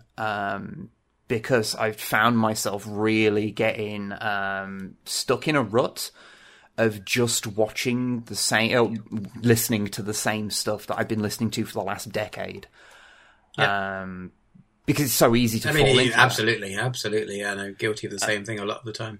So what I did was I've been like sort of keeping track, and I'm trying to, like, my initial goal is to try and listen to, like, the equivalent of one album I've never listened to a week. Okay. For the whole of this year. Okay, how's it going? What have I listened to so far? I asked the question, but I'm quite aware of how it's going because I'm following the Twitter thread with interest. But for the sake of appearances and podcasts, how's that been going? Yeah. I have listened to 16 new albums, many from bands I've never listened to before, and some from bands I'm already familiar with. And yeah, it's been really interesting. I'm kind of low-key hoping to be able to listen to, like, 100 by the end of the year. I think that'd be a really nice thing, because I don't know how everyone else feels, but generally when I've spoken to people, it seems to be a common thing of that as you get older, you get kind of set in your ways with, like, the bands you like, and so it becomes harder to... None of this new music is good anymore back in my day. Yeah, so I'm like... Yeah, absolutely, yeah. I'm not just listening to brand new music, although I have listened to a lot. But yeah, I'm trying to listen to genres I would not necessarily listen to. Like, I am listening to, like, my usual ska and punk and stuff. Yeah, of course. But I've been trying to, like, you don't want to go, like, move completely away from stuff you like, otherwise it just gets a bit weird. Yeah, if I just sat down and listened to nothing but gangster rap, then I would probably end up not liking that, because I'm forcing myself to just listen to only one genre that I'm not familiar with. Yeah, I mean, I'm fairly sure, like, Dre and Eminem type gangster rap has the same nostalgia pull to me that Star Wars does to you, possibly. Like, I was quite into that as, like, a young teenager. Yeah, it's not fully something accept that it's awful, but you know, yeah, they have a weird nostalgia thing for it. And someone somewhere has just got really mad that you called Eminem a gangster rapper. Well, he thinks he is. That counts, right? I don't know. Not a genre I'm familiar with. I ain't going to say anything. Me neither, really. I just listen to what the other kids at school are listening to. But yeah, I just thought I'd mention a couple of the albums that I listened to that I quite liked and I thought were interesting. So I listened to an album called Plant Gazer by a band called Show Me a Dinosaur. I mean, strong band name. I found them and I listened to them solely because of the name. I didn't know anything about them. And I discovered an entirely new genre that I was not aware existed, which is black gaze. Which is what happens when a shoegaze band gets heavier and heavier until they become functionally a black metal band. Huh. And a characterization of it is that the vocals tend to be mixed really low down, so they effectively, like, the growls and screams become more a part of the instrumentation rather than a separate piece as it usually is mixed in music. Huh. Interesting. Really interesting. It's not my thing, but yeah, it's a very surreal. It's like all about these big, heavy soundscapes. So yeah, that was interesting. I listened to Onwards and Upwards by Culture Shock, who were a ska punk band from before third wave ska happened. You might know some people from it because they're in was it Subhumans, but also they were in Citizen Fish, which is where I know them from. Yeah. And it's very similar to that. It's like, mixing like old school British punk with like ska. Culture Shock is the band name. It's from 1988. That was really interesting to listen to because it's like, the stuff that I'm familiar with, but like an earlier iteration. I also listened to, did you know that Limp Bizkit released an album last year? Yes, but only via your Twitter. The album that I think of as the new Limp Bizkit album is either the album called or the album with Gold Cobra on. Yeah. Which would have been... That's like 2010. Yeah, I'm going to start with 20-something, because I'm confident of that much. 20... No, it was a bit... I'm going to go with... 12? 7, 8, 9, 10, 11. Yeah, around 2012, I reckon. I mean, if only I was sitting at a computer and could just tell you what year it was released. The answer is 2011. Okay, well, we were about there. Yeah, that's the album that I consider the new Limp Bizkit album. That was. I actually like. There's a couple of songs that are just like Limp Bizkit, but with a bit of more of a modern feeling to it, and the ones that really lean into just sounding like the bombastic Limp Bizkit that made shit like Rollin'. Those are quite fun. It makes me feel absolutely. 15 again. Yeah. I can't help it. Yeah, absolutely. A lot of it's quite forgettable, but there's a couple of moments where it kind of shines for the goofy fun that like nu metal had, and that's quite fun. Yeah, nu metal's great. I also listened to Biffy Clyro's album from last year that I didn't realise they released. That's pretty good. Yeah, I've listened to it a few. Like I was massively into them from not before they were cool. I got into them when at Puzzle, which is when they got massive. And I was really into I know, because they were playing in your car to every gig we went to for about 4 years. Yeah, pretty much. And they're great. And I say that as a positive, because they're good. Yeah. But yeah, I've been getting slightly less interested as time goes on with the newer stuff. I prefer the like early stuff, which is such a cliched thing to say. But yeah. But yeah, I was really keen on listening to the new album. I've listened to it a few times in the car and just haven't quite got into it. And then... forgot about it, honestly. They're really cool. Simon Neil is I have a massive crush on Simon Neil, got to be honest. So I'm biased towards their music for that partially as well. But yeah, I've listened to it a couple of times, but I haven't quite got into that album yet. No, I understand that. It is, there is that sort of thing where they started off a little bit.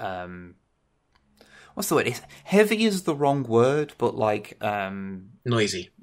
Noisy. Yeah, is different. Noisy is different to heavy. Yeah, it is. Yeah, and they've become much more poppy over time. And don't get me wrong. Like some of their big cheesy pop songs are great. And I'm not saying that they shouldn't have done that. And obviously, it's working well for them, and they've managed to make it into a good career. The pop melodies are one of the things that make them interesting. Yeah, absolutely.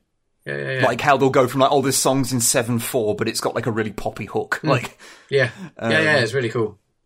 But yeah, I enjoyed it. But yeah, I understand that. I also listened to an album called The Gereg by The Who, not The Who as in Baba O'Reilly The Who, or Won't Get Fooled Again Who, as in The Who, the Mongolian rock band that made the song that's at the start of Jedi Fallen Order.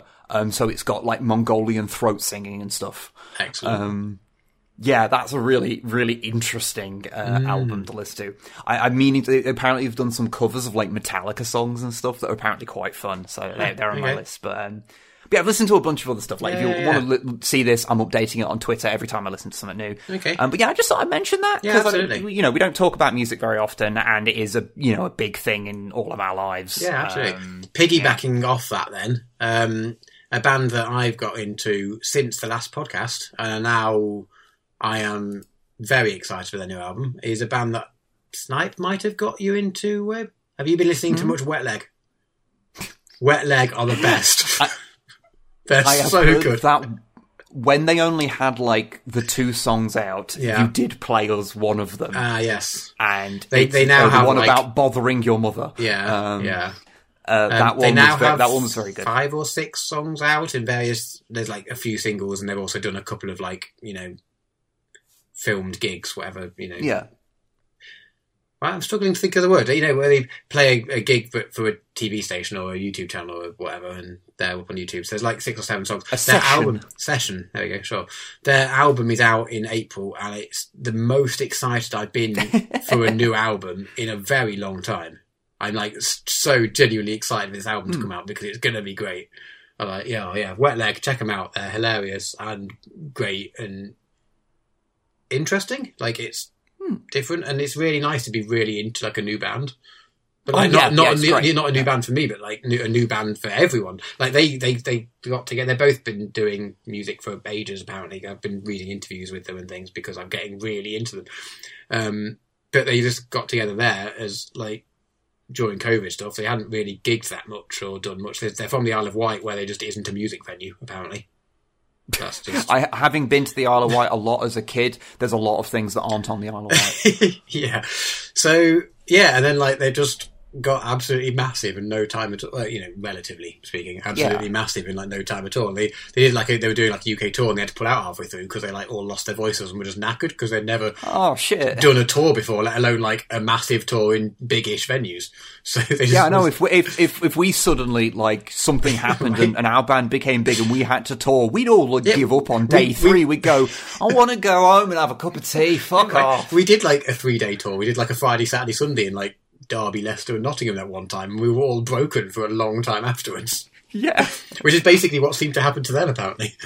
But yeah, they were playing, the gig that they pulled out of was in Bristol, but we couldn't have gone because we were busy anyway, so it was sort of like, okay, we're less sad that we're missing it now because it's not happening, but we'd rather it happened and more people saw them because they're great. Everyone check out Wet Leg and all the bands that Wib said, but more importantly, and I know Sniper backed me up on that one, so... Yes. Yeah. But yeah, so that musical interlude aside, played a couple of games. Yes. I got really obsessed with playing Dirt 4. Okay. One of the many games that started off as the Colin McRae Rally series, and wasn't one of the first Dirt was like the PS3 launch title or something? Was that Dirt? Possibly. Because it was Colin McRae Rally Dirt was the first Dirt game. And then, now there's like... Yeah, okay. There's like Dirt Rally and Dirt are 2 separate series now. One's more simulatory, one's more arcadey. Okay, I played that makes sense. Dirt 5 is the latest one, but I was just in the mood to actually play a racing game because that used to be my thing. Like, PlayStation 1, PlayStation 2 era. Colin McRae Rally was great. Yeah, all my favourite games were like racing games. Tucker Touring Cars. Was it Tucker Touring Cars? Yeah, I didn't really get into the first one, but I got really into Tucker 2. Yeah, I have no idea what Tucker means. I said it out loud. I was like, that's not a word. Why did I say that? But like, it's imprinted in my brain, apparently. Isn't it like it's the name for like the association that runs the... Yeah, presumably there's some reason for it. I forget what it means. Yeah, I've completely fallen off like knowledge of racing because I used to go to British Grand Prix and all sorts, and my grandparents did a lot of stuff at the Donington racetrack, so I used to be there all the time and see all, not just the type of racing that people remember, like seeing like truck racing and sidecar racing and stuff. But yeah, and I was like, I fancy actually having a racing game again. And I was going through like the list of things that we just had on Steam for like from various bundles, and it was like, oh, I'll play a rally game. And I was like, oh, I've got a bunch of the Dirt games. The latest one I've got is the 4th one. Let's play that. Apparently, it was the last really good one. So, but so yeah, I've been playing that. It took me like 50 hours to beat the career. So I guess you could say I got into it. Yeah.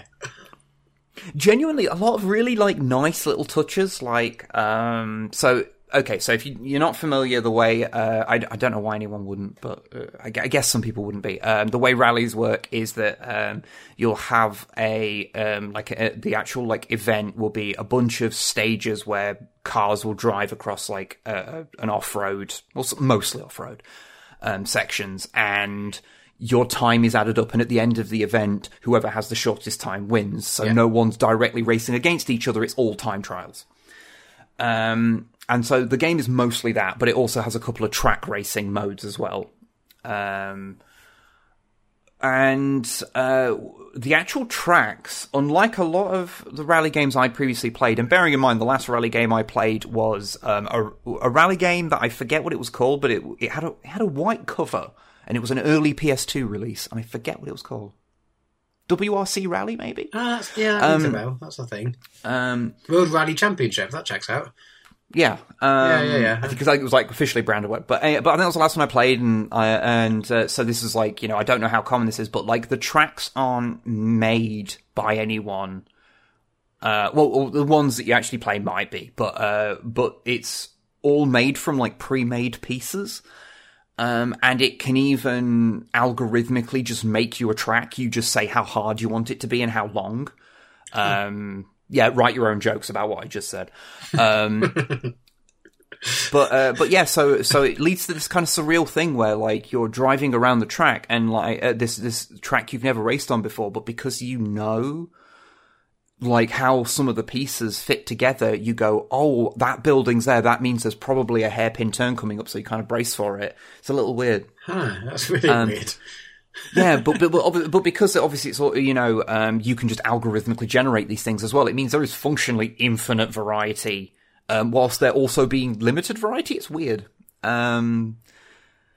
But it did mean that I got really into racing the Group B cars, which meant that I actually learnt about Rally Group B, which, if you're not familiar, was a time in the 80s when for a few years they went, we want to attract other manufacturers to Rally, so we're going to make a version of Rally that has basically no rules, and people can just enter as obscenely powerful cars as they want.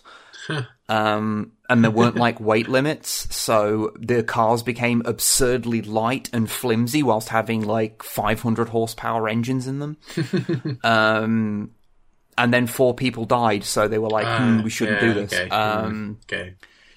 Yeah. Actually, I think it was it like, oh no, 'cause I think it was like a thing where like 4 spectators died and like 3 people racing died. It was fucking rough. But the cars are like these kind of mythical, like obscenely powerful rally cars. I actually have the Lego kit of the Audi Quattro Group B car because I just really like how it looks. And so, yeah, I've been playing around with that. Although it does have one of the more surreal bugs, I guess. So I started playing the game on, like, I've got it playing on the more arcadey modes, because there is a more simulation-y mode, but I'm like, I don't give a shit. I just want to relax with a racing game. Yeah. And I had it set on, like, really easy mode, and I was, like, just completely destroying everyone, and I was like, I'll turn it up a little bit so I've got a bit more of a challenge. And so I turn it up a couple of levels, and I find out that once you turn it on to, I think it's the 3rd level of difficulty, and I think there's, like, 6 in total, then the game starts displaying one of its more surreal quirks, which is that sometimes you will be racing against the AI and it will randomly decide that the AI is the best racer at anything ever. And you will go from one event where you manage to, by the end of the event, have a solid minute's lead over all of your competitors, like over like 5 different stages. You'll have racked up a full minute. Yeah. And you'll be like, okay, cool. And then the next race, they will beat you. You can be racing as hard as you can, and you will not be able to catch up with them, and they'll beat you by several seconds each race. And you have no idea when you go into an event whether you're going to be facing the consistently good opponent or the ones who apparently are racing you in a land speed record car. To the point that I looked up and I was like maybe I'm just really bad at some of these tracks and I just don't notice it. Maybe it's just me. And I looked it up and no, this is a problem the game has, to the point that I saw someone who posted some screenshots where they were racing and they couldn't catch up with this AI opponent. And then they checked the times afterwards and found that the AI was setting times 5 seconds faster than the fastest human time on record. Right. At that point, once I read that, I went, you know what? I'm just going to bump it down. I'm just going to bump it back down to an easier setting and just enjoy the game and not worry about it. Is it when you're racing it? Because you're not racing, as you described, it's the rally thing. You're doing time trials. You're not racing against people. But do you see a ghost or whatever of other cars? There's like a thing down the side, like a line, and it shows you how far you are through the track, and it shows your closest opponent. Okay. Yeah. Okay. So you can see where the game is obviously fucking around, and it's suddenly you go. I'm not being funny, but that would have been traveling about 250 miles an hour to move that quickly. There's something weird going on with it. I don't know. But I still really enjoyed it. Like, it does have its flaws, but it's a really fun game. You get to make your own rally team and pick your own sponsors. And, cool. And shit. You know, it's quite. That's kind of fun. You repair your car between stages. So you're like going into it and you're like, oh god, I had a real bad smash and like my door's off. And, especially when racing in the Group B cars, because they're just absolute death traps. Explode every jump you go over.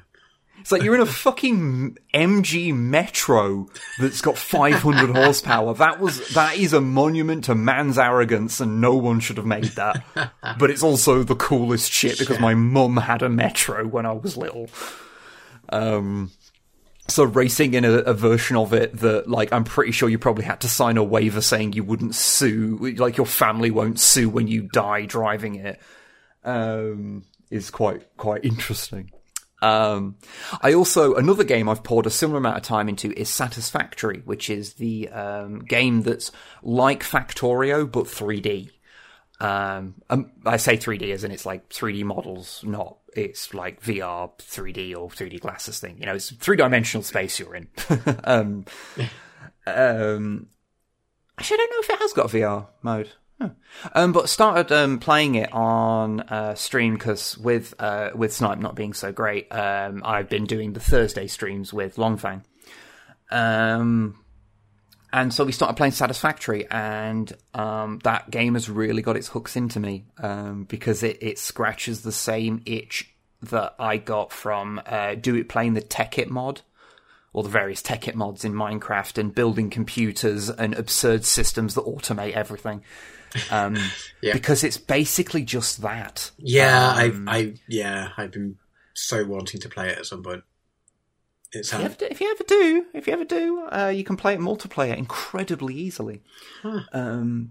Actually, a really nice touch of the multiplayer is that when a person is in, if you've been playing multiplayer with someone, when you log out, that person, if you log in and then carry on playing it single player, because you can just do that, the person who you were playing with in multiplayer, their character model will stay where they were, but they sit down on the ground and pull out a coffee and just sit there drinking coffee. Which led to a really kind of pleasant thing when I logged in and it had ended at like sunrise. We'd finished the stream at sunrise, and then I logged in to just see Longfang's character sitting on top of his tractor drinking coffee as the sun rises. It was like, oh, it's really picturesque and sweet. It's still in early access, so there's a few bits, like weird artifacts you can find that are work in progress, so they don't have a function yet. Like an artifact that for some reason is the shape of that S that everyone at school draws. I don't know why. But yeah, it's really a genuinely great game. Okay. Although it does offer a segue to the other part, the other things I'm going to talk about. Because in the first stream we did, there's times where you just have to sit there and just craft something, and you have to hold down either a mouse button or the space bar. And because it was the nearest thing to him, Longfang went and reached for a transformer that was Warpath, who's a tank. And he would lean that on his space bar so he could go and have a cigarette whilst he was crafting something that took an age to craft. Right. So whilst he was off, I quickly altered our little overlay to where it has our little cartoon faces at the bottom, and added Warpath to that, and he's become the unofficial third member of the stream. And that leads us into the section where I talk about Transformers, because of course I've been doing more of that. Of course. You know what? You know what? I'll actually put in a little jingle here for the section where Wib talks about Transformers.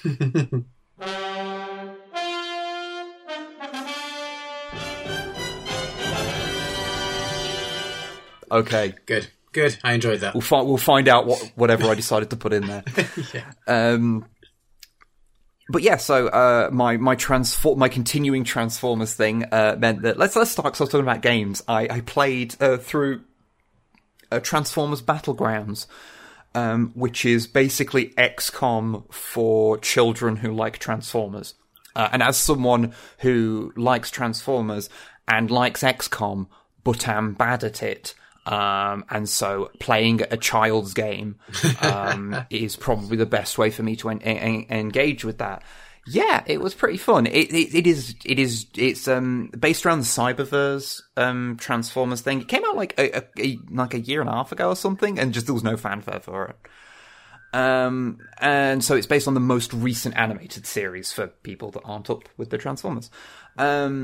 And yeah, it's quite a fun little thing. It's got all the voice actors, as far as I'm aware, from the series coming back to it, and you just play through like a story that, you know, kind of just leads you through a kind of like condensed version of like a Transformers story. Like, doesn't tread on the toes of really what happens in the show, but you know, it does have some interesting things in that. You get your characters sort of build up a super bar like they're in fucking Street Fighter or whatever, and so you can unleash like super powerful attacks once you've built up enough of it, and you get better at like being able to charge it up to the point that on the final level where I'm fighting Megatron, I think I managed to actually take him down from full health to 0 by just like chaining all of these special abilities together in such a way that it was like, oh, this does this, which means he can't do that, and I do this, which means this gets an extra point, which does this, and it was just like this huge chain of things. I was only playing on easy because I was doing it all on stream, and I didn't want to like, you know, waste anyone's time. Yeah. But yeah, and it was like, that was fun. It was a fun little game. It does have one of my favourite touches in it, is that at the start of the game, you are actually a physical thing. You're not just the god in the sky that moves things around.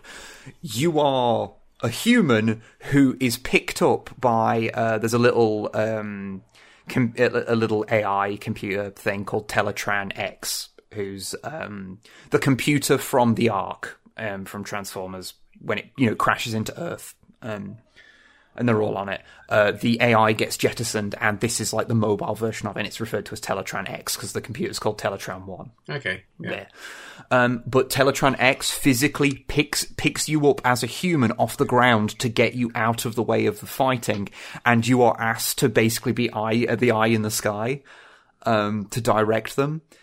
And you kind of forget about this for large portions of time, and then you remember, wait, no. They occasionally will reference at the fact that Teletran has just been holding a random human the entire game. Which is just a fun little way of doing that. I enjoyed that. It's not amazing, but if you enjoyed Cyberverse and if you like XCOM style games, it is pretty good.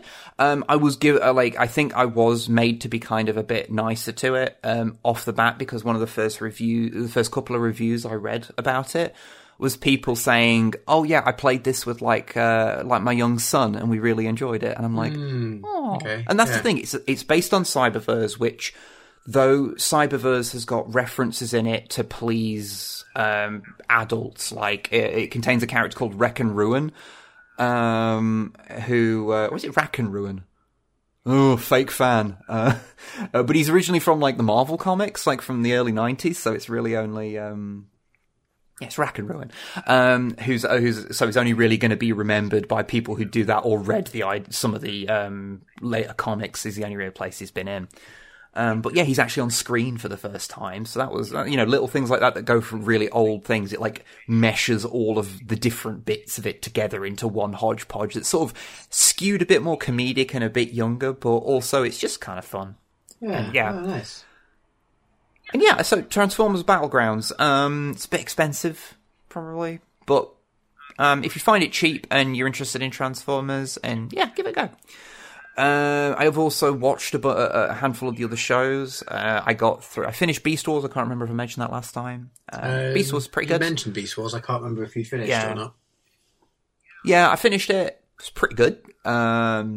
Solid series. If you never watched it, give it a look. Just you have to look past the visuals because they're a bit janky. Because this is mainframe entertainment making things just after Reboot, so it's a bit rough. I also watched the sequel series to that, which is called Beast Machines, and is deeply weird. It's probably the most original Transformers series because it's so far detached from everything. Like, the art of transforming becomes this spiritual thing, and it's all about creating these techno-organic, like, future for Cybertron.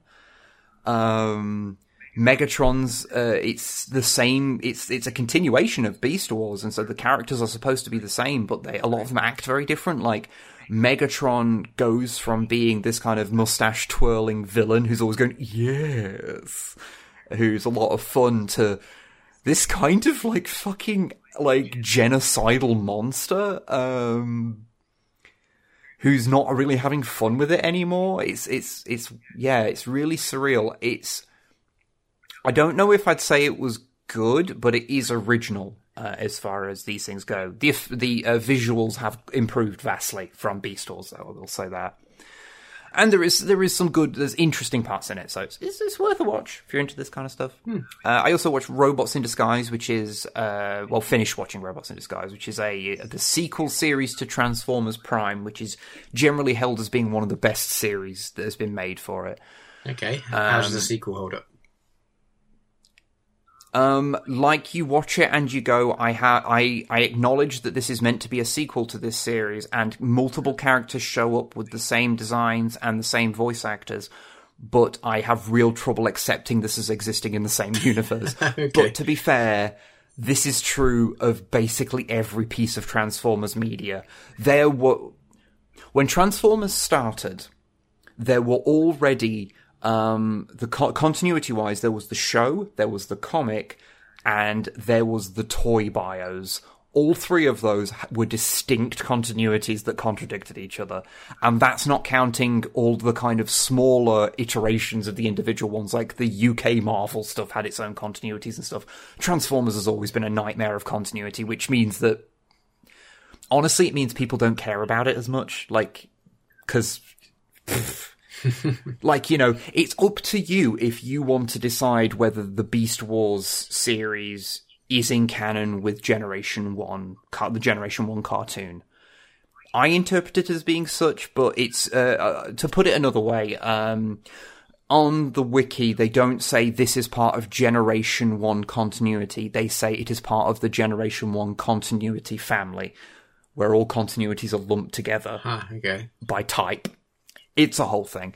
But it is ostensibly supposed to be a direct sequel, but its art style is radically different. It's not going for the more realistic look. It's going for a cel-shaded thing. It's much more comedic and light-hearted. But I enjoyed it. It's a lot of fun. The Decepticons all mostly being based around animals. So there's like a porcupine Decepticon who's like a revolutionary. There's a crab who turns into like a fucking little estate car who always runs sideways and is voiced by Jim Cummins. So you're sitting there and going like, why do I recognise that voice? And you go, because he voiced every character I watched in every cartoon in my youth. It's fun. It's a fun little series.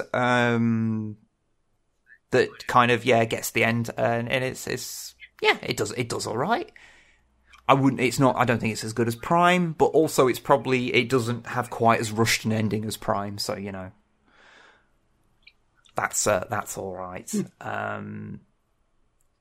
It does also have a really fun new incarnation of Grimlock though, because Grimlock is always the best thing in whatever he's in. So what else we got? Also I watched the Japanese sequel to Prime, because they didn't get robots in disguise. So they made their own one called Transformers Go. Right. Which it was not released on TV. It was bundled in with magazines, and 2 different magazines. Each one got their own version of it. One half of it, I think one was like the samurai team, and one half was the shinobi team. And it basically follows 2 kids who, through happenstance, meet up with Autobot teams who are on Earth. And then they engage in time-traveling escapades related to these artifacts that they refer to as mirrors, but are very obviously CDs. And it leads to them, at the end, joining forces and fighting the big bad, who is... I forget who the big bad is.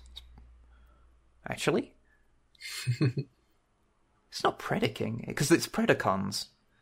I forget. It's not a very memorable story. Evidently.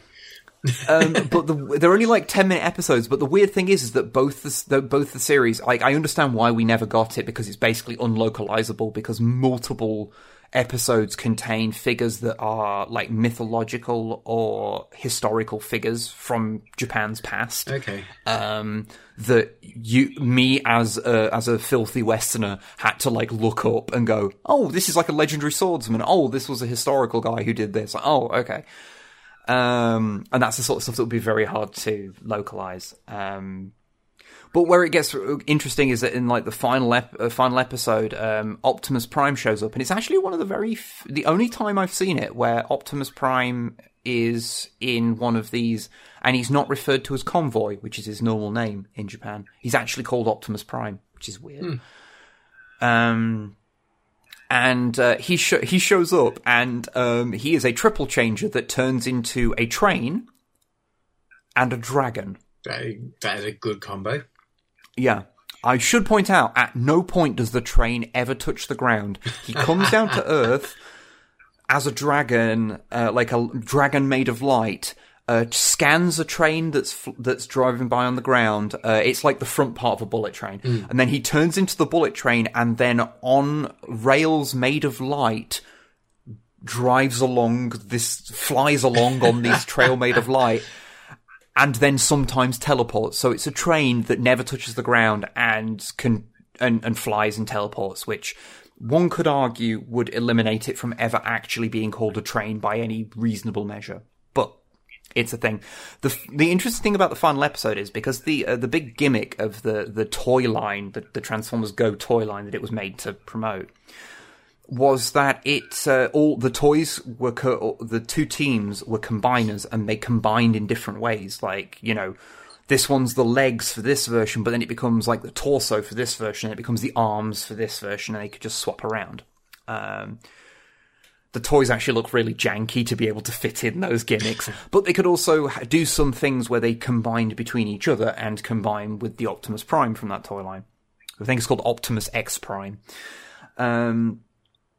But for the final episode, apart from like the first minute of it, both teams go to the same place, and then the last episode of each half is basically the same, but with one key difference, which is that the final combiner they make in one series, it's the version of the combiner where like the team leader from that team is like the main one in the combiner, and it's the other way around for the other one.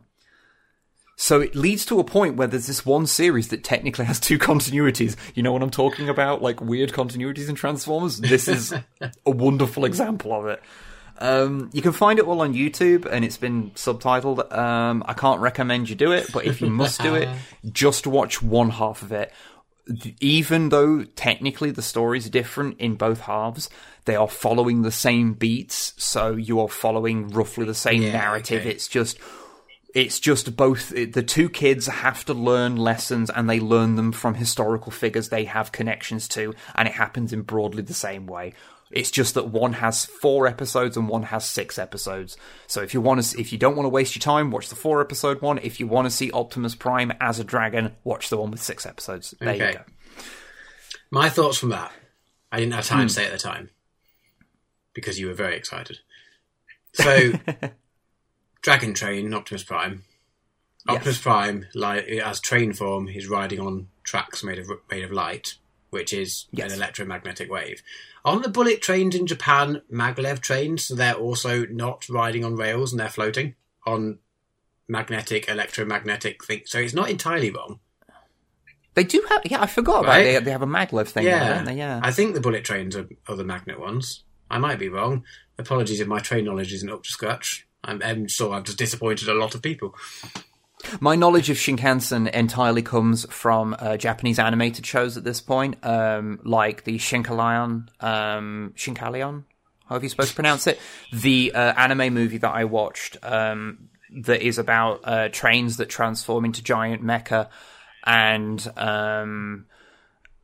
the movie that they made has Godzilla in it and the characters from Evangelion. So there is a bit where a train that's got the colours of EVA Unit 1 transforms while it's Cruel Angel's Thesis, I think it is, the name of the song from the start of Evangelion, which is a fucking bop, plays, and it was the raddest shit. And it also, Hatsune Miku, the Vocaloid character, is one of the people that pilots the mechs. It's technically a continuation of a series, but I was like, it's probably fine, and I have never been more lost watching a piece of media. But it is also the most glorious thing I've ever watched. But it's all about bullet trains. Okay. So yeah, that also has trains traveling in the sky made of beam. The tracks are made of light. I mean, because of course checks out. This is just a thing, apparently. But anyway, the last thing I was going to mention, which is also Transformers related, which I imagine a lot of people listening to this will probably know. I started doing some Transformers reviews on my side channel, just of the toys. Because I've just been really enjoying it, and it's been a fun thing to just make. It's nice to have because I love my job. It is a wild privilege to be able to make YouTube videos about bullshit for a living. I love it. But, I'm talking about the same stuff a lot of the time, and it's nice to talk about something new and to be doing something out of a pure passion for doing it. And rather than there being that element of, well, I've got to get this out because it's my job. I've got to, bills have got to be paid. Because there's always going to be an element of that once it becomes a job. It's just the nature of the beast. And so I am just doing these because I wanted to, because I was like, this seems like a fun thing to try and do. And so I've made 5 of them, I think, at this point, dealing with some old stuff and some new stuff. And yeah, I've been really enjoying them, just making sort of 4-5 minute videos, of just reviewing Transformers toys that I happen to have.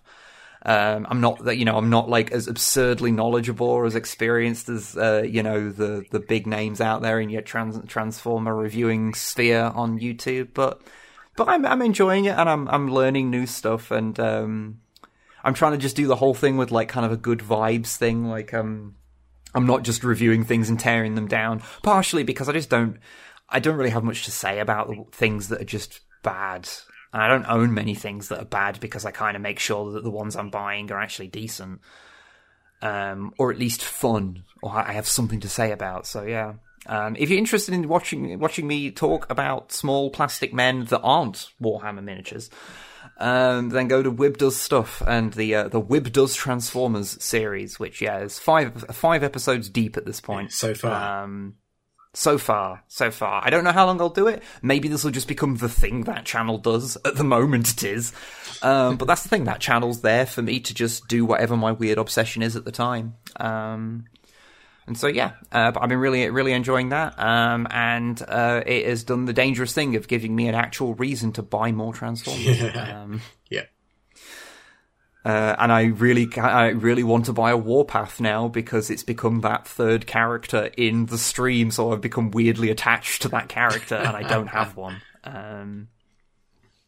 But yeah, so we'll see where that goes. It's going to be interesting, but yeah, I think that's about me done. After I've talked for way too long about bollocks.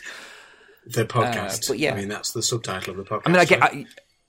I guess technically, The purpose of this podcast is for us all to talk bollocks about what we've been doing. Yeah. So, I suppose. Hey, look, we've had video game chats. We've had relevant chats. Yeah. We've talked about many different things, many different topics, but now we should talk about a quite different topic, which is questions that people have sent in to us. And I have a sneaking suspicion that there's either going to be far too many questions or way less than I'd imagine for saying we've not done a podcast for 2 months. Yeah, there's a few, but not... Well, so, the old email address, the stupid one, the more stupid one... Yeah. That is now just a drunk email address now. I've been checking up until this point, and we very occasionally get one still to it, but like because I'm logged into the Gmail thing, it's like easy enough to check. But yeah, this time there was like 40 emails, and they were all just spam. They were like just all complete junk. I was like, okay, that one. Obviously, the name of it has been put somewhere, that therefore it's awful. So when I first looked, I was like, oh god, there's loads to do. No, not that you shouldn't email in, but when it's our fault for leaving it so long, and me being lazy for not checking the podcast email apart from just before we record. But yeah, that one's basically a write-off now. But then the other one had some good ones. We've got a bunch. Okay. We might. What's the email that people should send it to? The less stupid one is the drummer Matt, I think, at gmail.com. It's been a while. It's the email address you tend. It is, but I don't have to type it in to log into it, so who knows? I'm literally typed Gmail. Let's have a look, shall we? 132 episodes. Yeah, I was right. I should have just have the confidence of a mediocre white dude. Come on, let's just go. Yeah. The drummer Matt at gmail.com. I was right. We're all good. Yeah. It's fine. We're all good. It's fine. And yeah, we've had a bunch of emails. Let's not dwell too much on many of them. There's not a crazy amount, but also I've not done this for a while. We'll get through this lightning fast.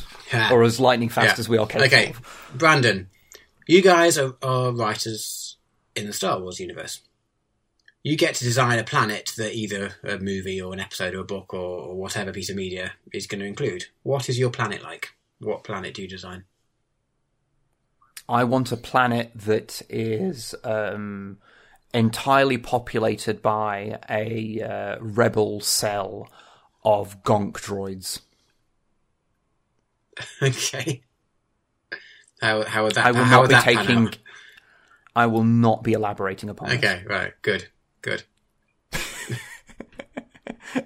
What's your? This is following on from my Mandalorian thoughts. I would like a planet that just hasn't invented or hasn't come up with the concept of bars, because every single episode of The Mandalorian starts in a bar, and I just kind of want to see how that would work when there isn't a bar and I don't have that crutch to fall on. I would say. I mean, you could say that it's a crutch, but aren't like most towns and cities built around there was a crossroads, so they built a bar there, and then a town grows around it. Absolutely, but this planet they didn't. Oh no, it's a crutch that I've used. It was just we noticed it after the first few episodes, and then every episode starts like that, and we were just pointing out and going, "Hey, it's doing the thing." Well, it's because it's kind of going for a space western. Absolutely. Yeah, no, of course. It's just something we noticed, and it's just on my mind at the moment. So that would be my planet. Fair. Okay. It's not the most interesting answer, but if we pre-prepare these questions, they'd be better answers. But that's no fun. / I can't be asked. Blood. Mostly the second. Let's be honest. Let's be honest with the people at home. Yeah. All right. Next up, Blood Wolf Koji. D&D / role playing type. Well, it could be real life, I suppose, but I'm presuming role play type question.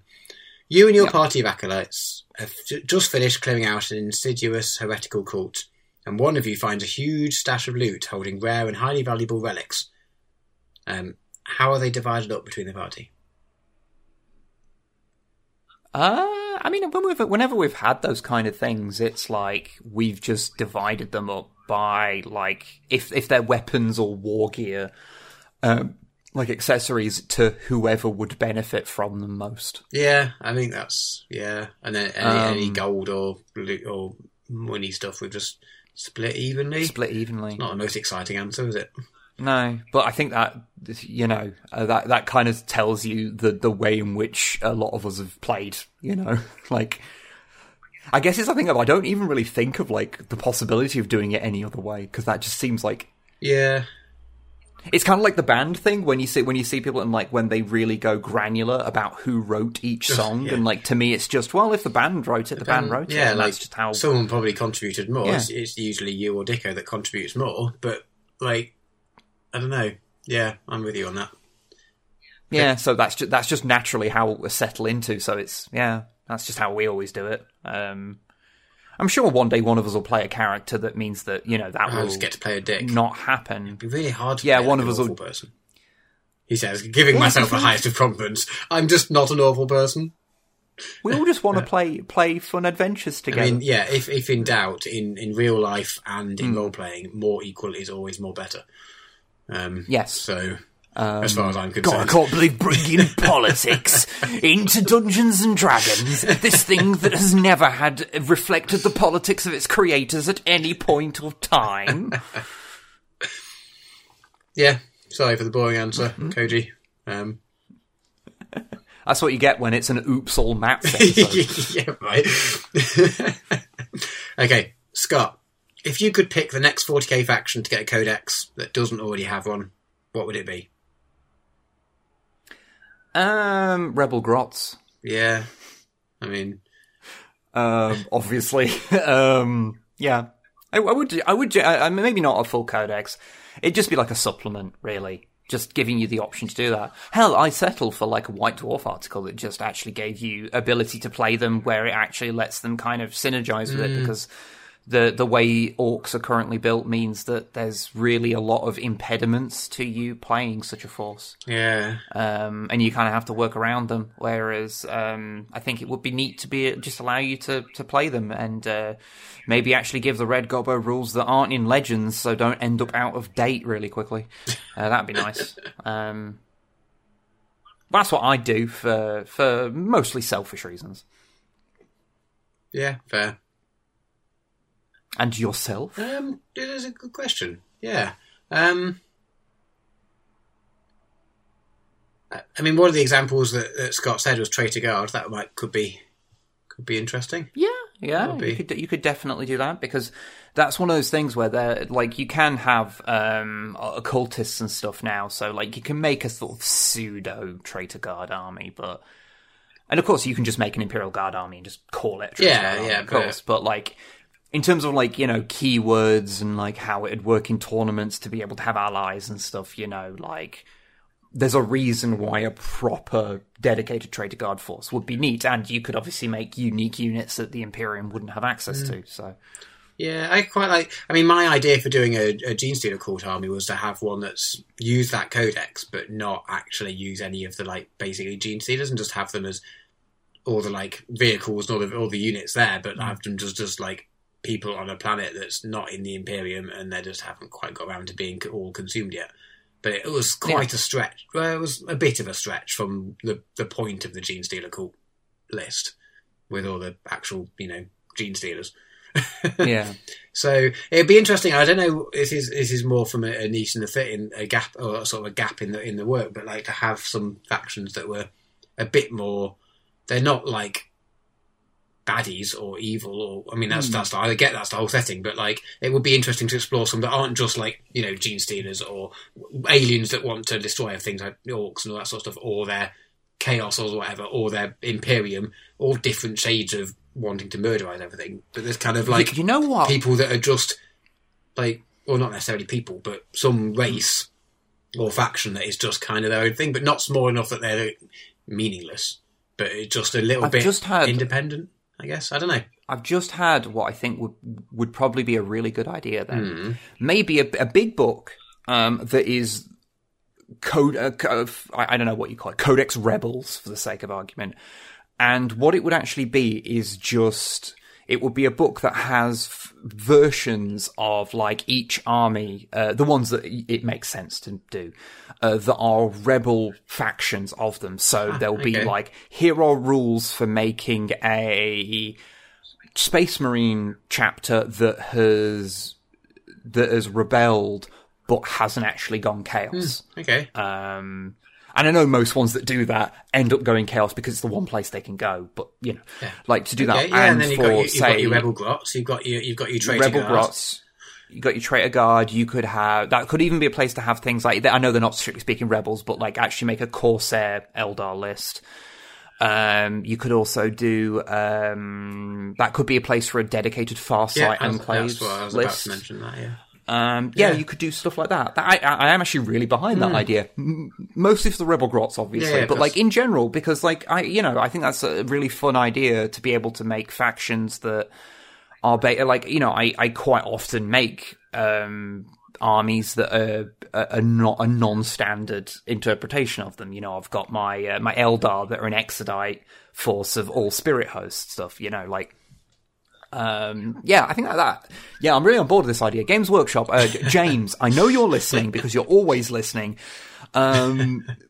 Make a codex that is just that. Even if you want to be really boring about it, then just make it and say that it will never be tournament legal. That's fine. I don't care. I'm never going to play a tournament, again. Just give me that. Just that would be really cool. That would be cool of you, and it's been a little while since I've said that is a cool thing you've done, please. Okay. Good. That's my call to action to a person who doesn't actually exist. Absolutely. All right. Next up. That was quite a good answer, wasn't it? Next up, Agent Sinister. What is a food that you've always wanted to eat or cook, but haven't yet had the chance to?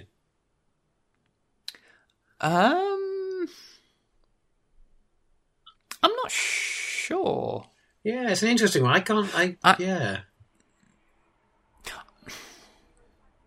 was about to say like a deep fried Mars bar, and I was like, no, actually, I have tried one. I haven't tried one. I would really like to take it. Can I have that as my answer? Disappointing, I'm sure, but I would quite like to try one. The answer is, you bite into it with a level of curiosity and go, you kind of expect it to be terrible, and whilst I've not sought out to eat one again, but it was nicer than I was expecting, I will admit. Okay. Possibly because it was my body shutting down, and it was just giving me happy hormones, because it was like, oh well, he's dying, he's eating poison, just flood him with good hormones, because this fucker's dying is my assumption. I don't know. I'm trying to think, because I'm a real finicky eater. And through things like when we've had things to PO Box, which by the way we have a new PO Box that opened last Saturday. So if you want to send us something, just as long as you don't send something that requires a signature, because we can't accept those.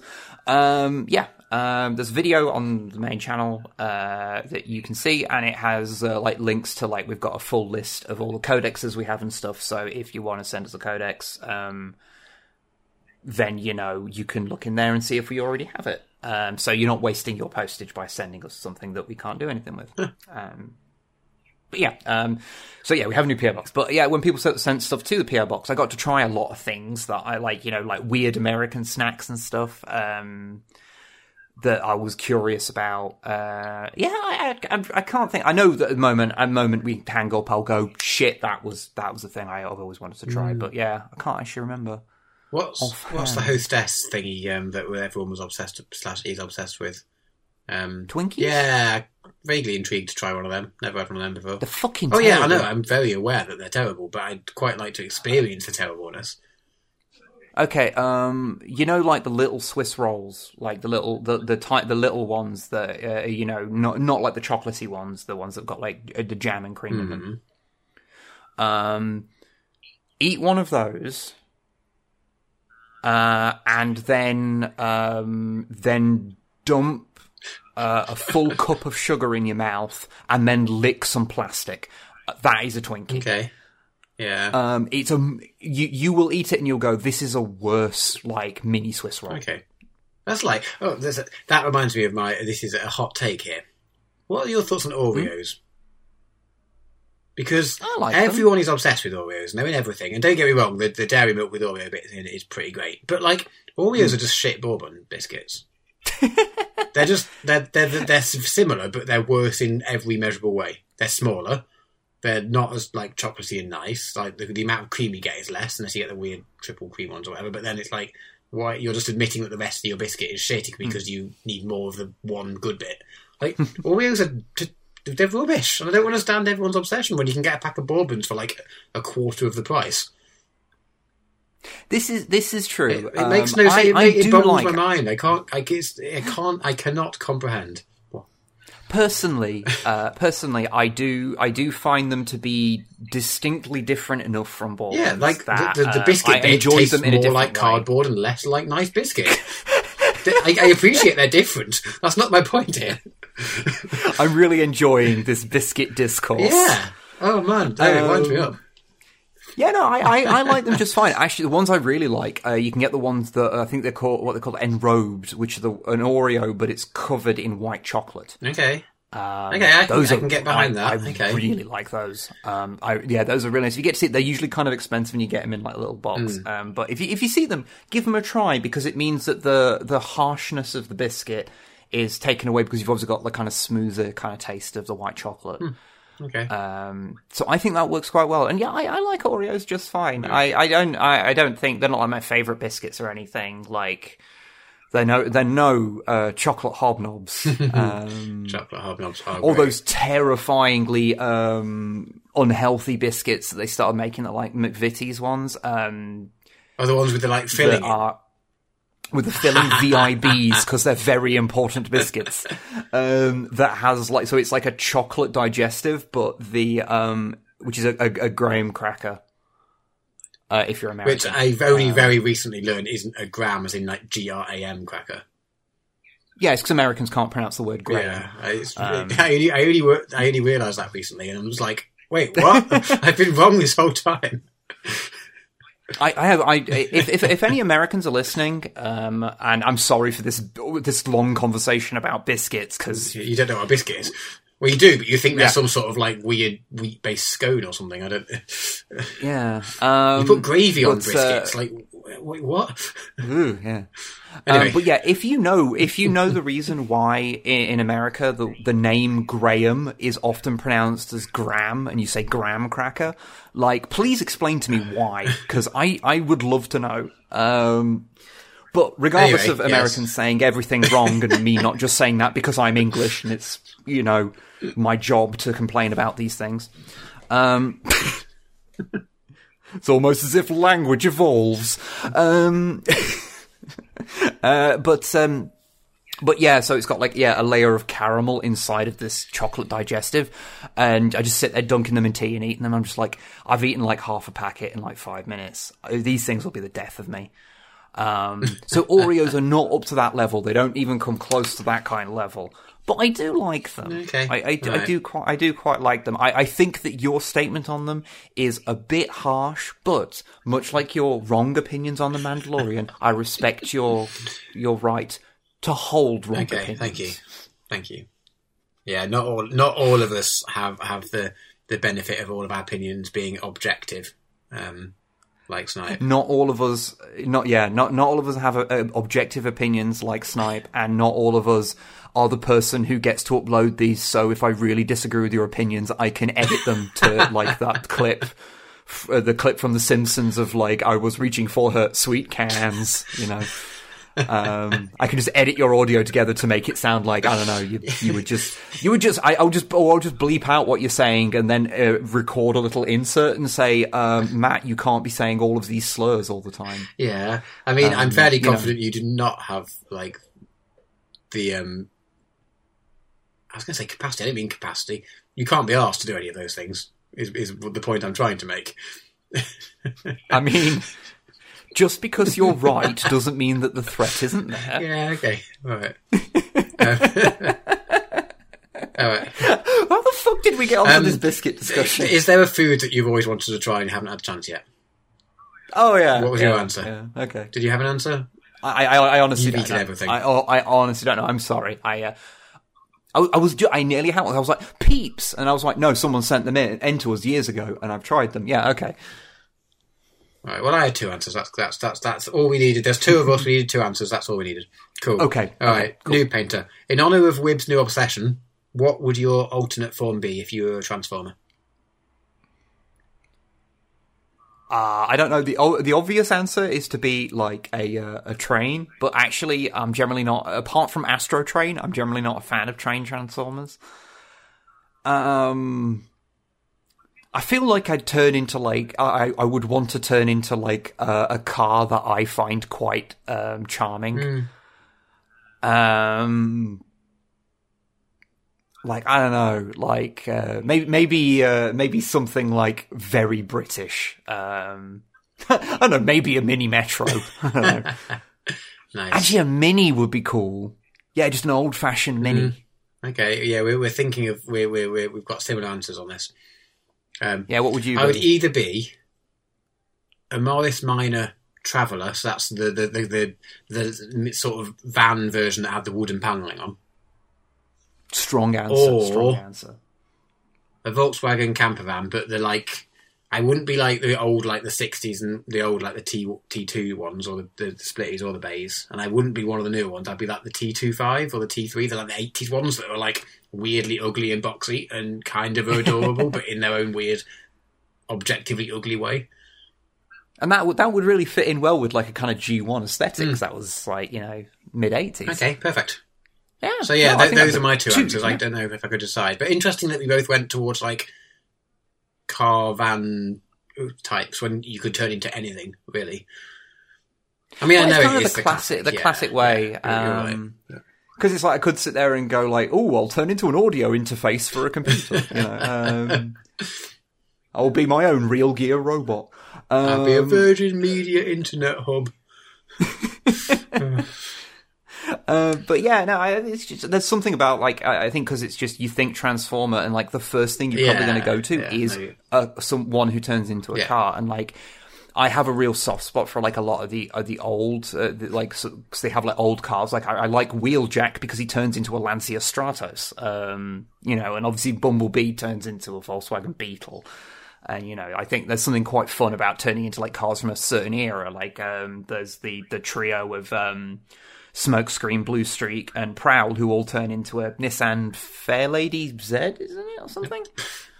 And, like, yeah, they're real cars, but they're older cars, so they have that kind of nostalgic quality to them. And, like, you can buy ones nowadays that turn into modern versions of cars, even if they're not necessarily like licensed. They're based on modern cars, and whilst that's cool and all, like to me, there's going to be some part of Transformers that is always going to be stuck in the 80s. So the more retro look of vehicles is like an element that I find quite charming. So that's probably what draws me to that kind of style of thing.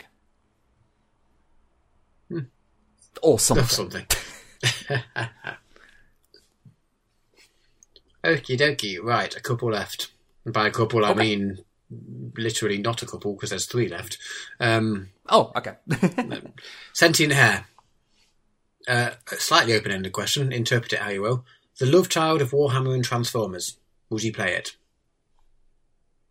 It does exist, and I always forget the name of it. There is a tabletop war game where you play as robots that are supposed to be Transformers, and a lot of them look very similar. Okay. I think it's called like Bot War or something. The only reason I haven't bought some is that the minis, the last time I checked, were kind of expensive. Okay. And I was too busy buying actual Transformers. So yeah. But I would like to try it. What about if someone creates like a Warhammer type, that sort of game, but more like they're on the sort of Gaslands sort of idea, in that someone comes out with a rule set, but you use your actual Transformers as your like models? That would be very cool, because I know they do that. Like they do that for Gundams. Like if you're, collect Gunpla. Okay.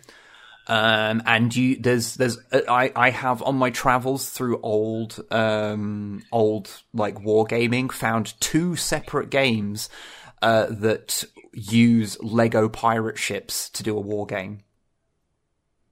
Okay, that sounds amazing. Yeah, they're pretty they're pretty cool. That does sound pretty cool. But yeah, I would absolutely give it a play. And yeah, something more Gaslandsy that uses like your actual Transformers. That could be a really fun way to do it. There was actually a sort of halfway house. There was a thing that Hasbro put out called a Tactics, if I remember its name correctly. And it was... Oh, yeah, that's a clever name, because they're attacking and there's tactics. I like that. And it was kind of like a really, really stripped down war game where you took turns to like move your tokens that were characters that came from Transformers, Star Wars, and Marvel was the 3 licenses that they had. And they had like advanced rules where they'd have more in-depth things about like how they affected, but how you attacked was the actual figures either had a spring-loaded gimmick. So, like, they'd swing an arm round, or they would have, like, a missile on them that you would fire, and you'd physically fire them and try and knock an opponent over, and if they got knocked over, they got knocked out. So it was a really basic war game. So yeah, there have been a few versions of it, and I do want to play them at some point. Not least because it just sounds fun, and also any game where you can, I don't know, play as Optimus Prime and then punch Spider-Man in the mouth whilst Anakin Skywalker watches sounds like a fun time. Yeah, I mean, that sounds pretty great. Alright, last couple, relatively quick-fire ones. This first one, okay. Poirot. You're either going to have an answer to this or you're not. Let's not dwell if you don't. Okay. If there was a Transformer in 40k, what would be the name of the Transformer Baneblade? I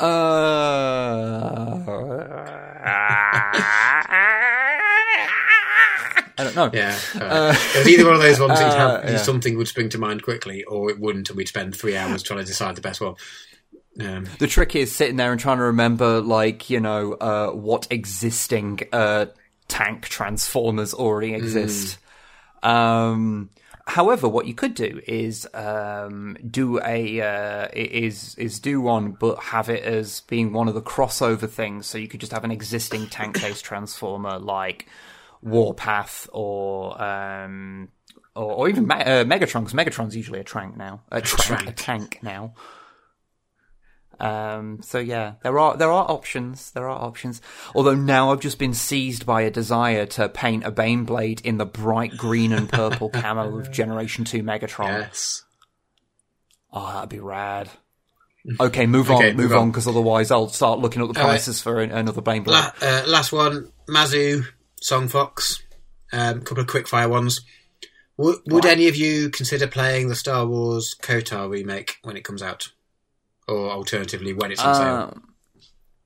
I have never really played them, but Snipe probably would, because she's big into the Old Republic MMO.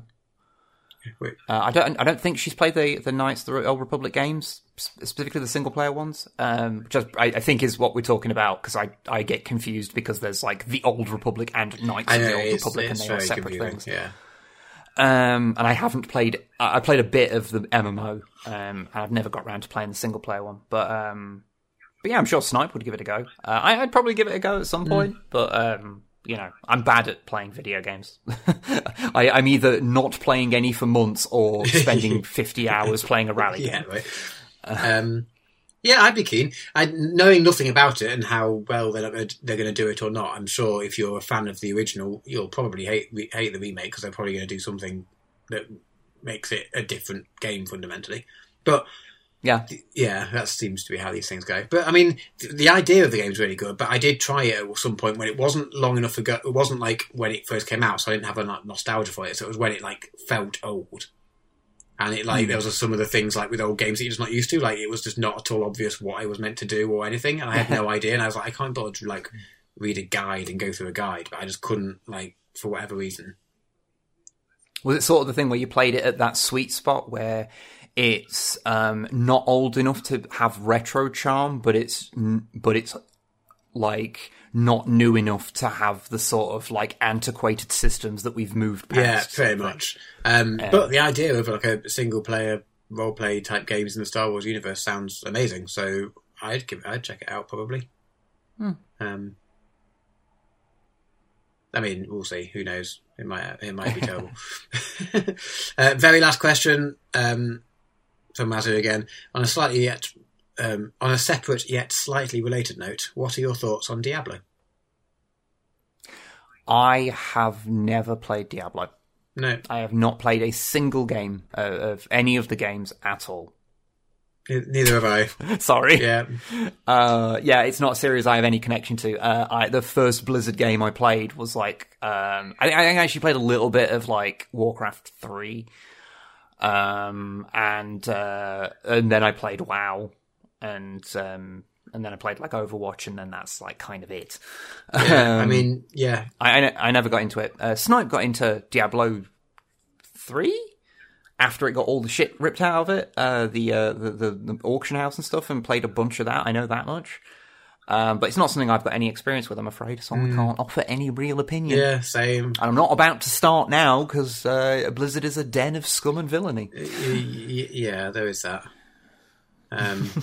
Yeah, for whatever reason, it doesn't tick my boxes. Like, I'm happy to sit on WoW and have been for God knows how many hours and watch the numbers tick up on that, but for whatever reason, thinking of doing the same in Diablo and just watching the numbers tick up just doesn't do it for me at all. I have no idea what the difference is there. Yeah, those kind of dungeon crawly things, it just I've never really gelled with them. Like, it's one of those things where a bit like, say, the vast majority of the Resident Evil series, where I'm like, I acknowledge and I understand why people enjoy these, but for me, I just don't get anything out of them. Yeah. So, yeah. Yeah, same. Although the exception to that is one of my favourite games growing up was Baldur's Gate Dark Alliance on the PS2. Well, yeah, but that's quite a different thing. It's just a hack and slash numbers tick up as you go through thing.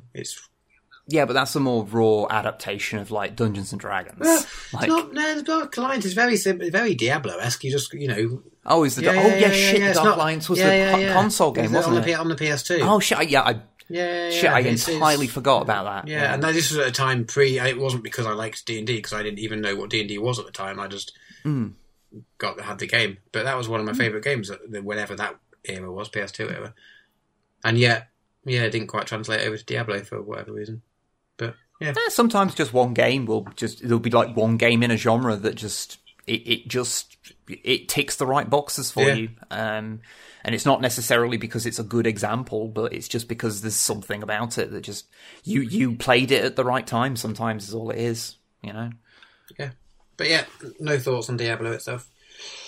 Right, no thoughts, head empty. Yes, and that is end of podcast. That is indeed the end of the podcast. So thank you, everybody, for listening to this. And sorry that it was so long since the last one. And sorry that it was just the two of us and you did not get to hear the dulcet tones of Snipe. She might be back for the next one. Might be not. Don't know. We'll figure out. We'll sort it out. But yeah, so thank you very much for listening, and we'll see you hopefully on time for the next one. I don't know when that is. But yeah, so you all take care out there. Yeah, bye. Goodbye.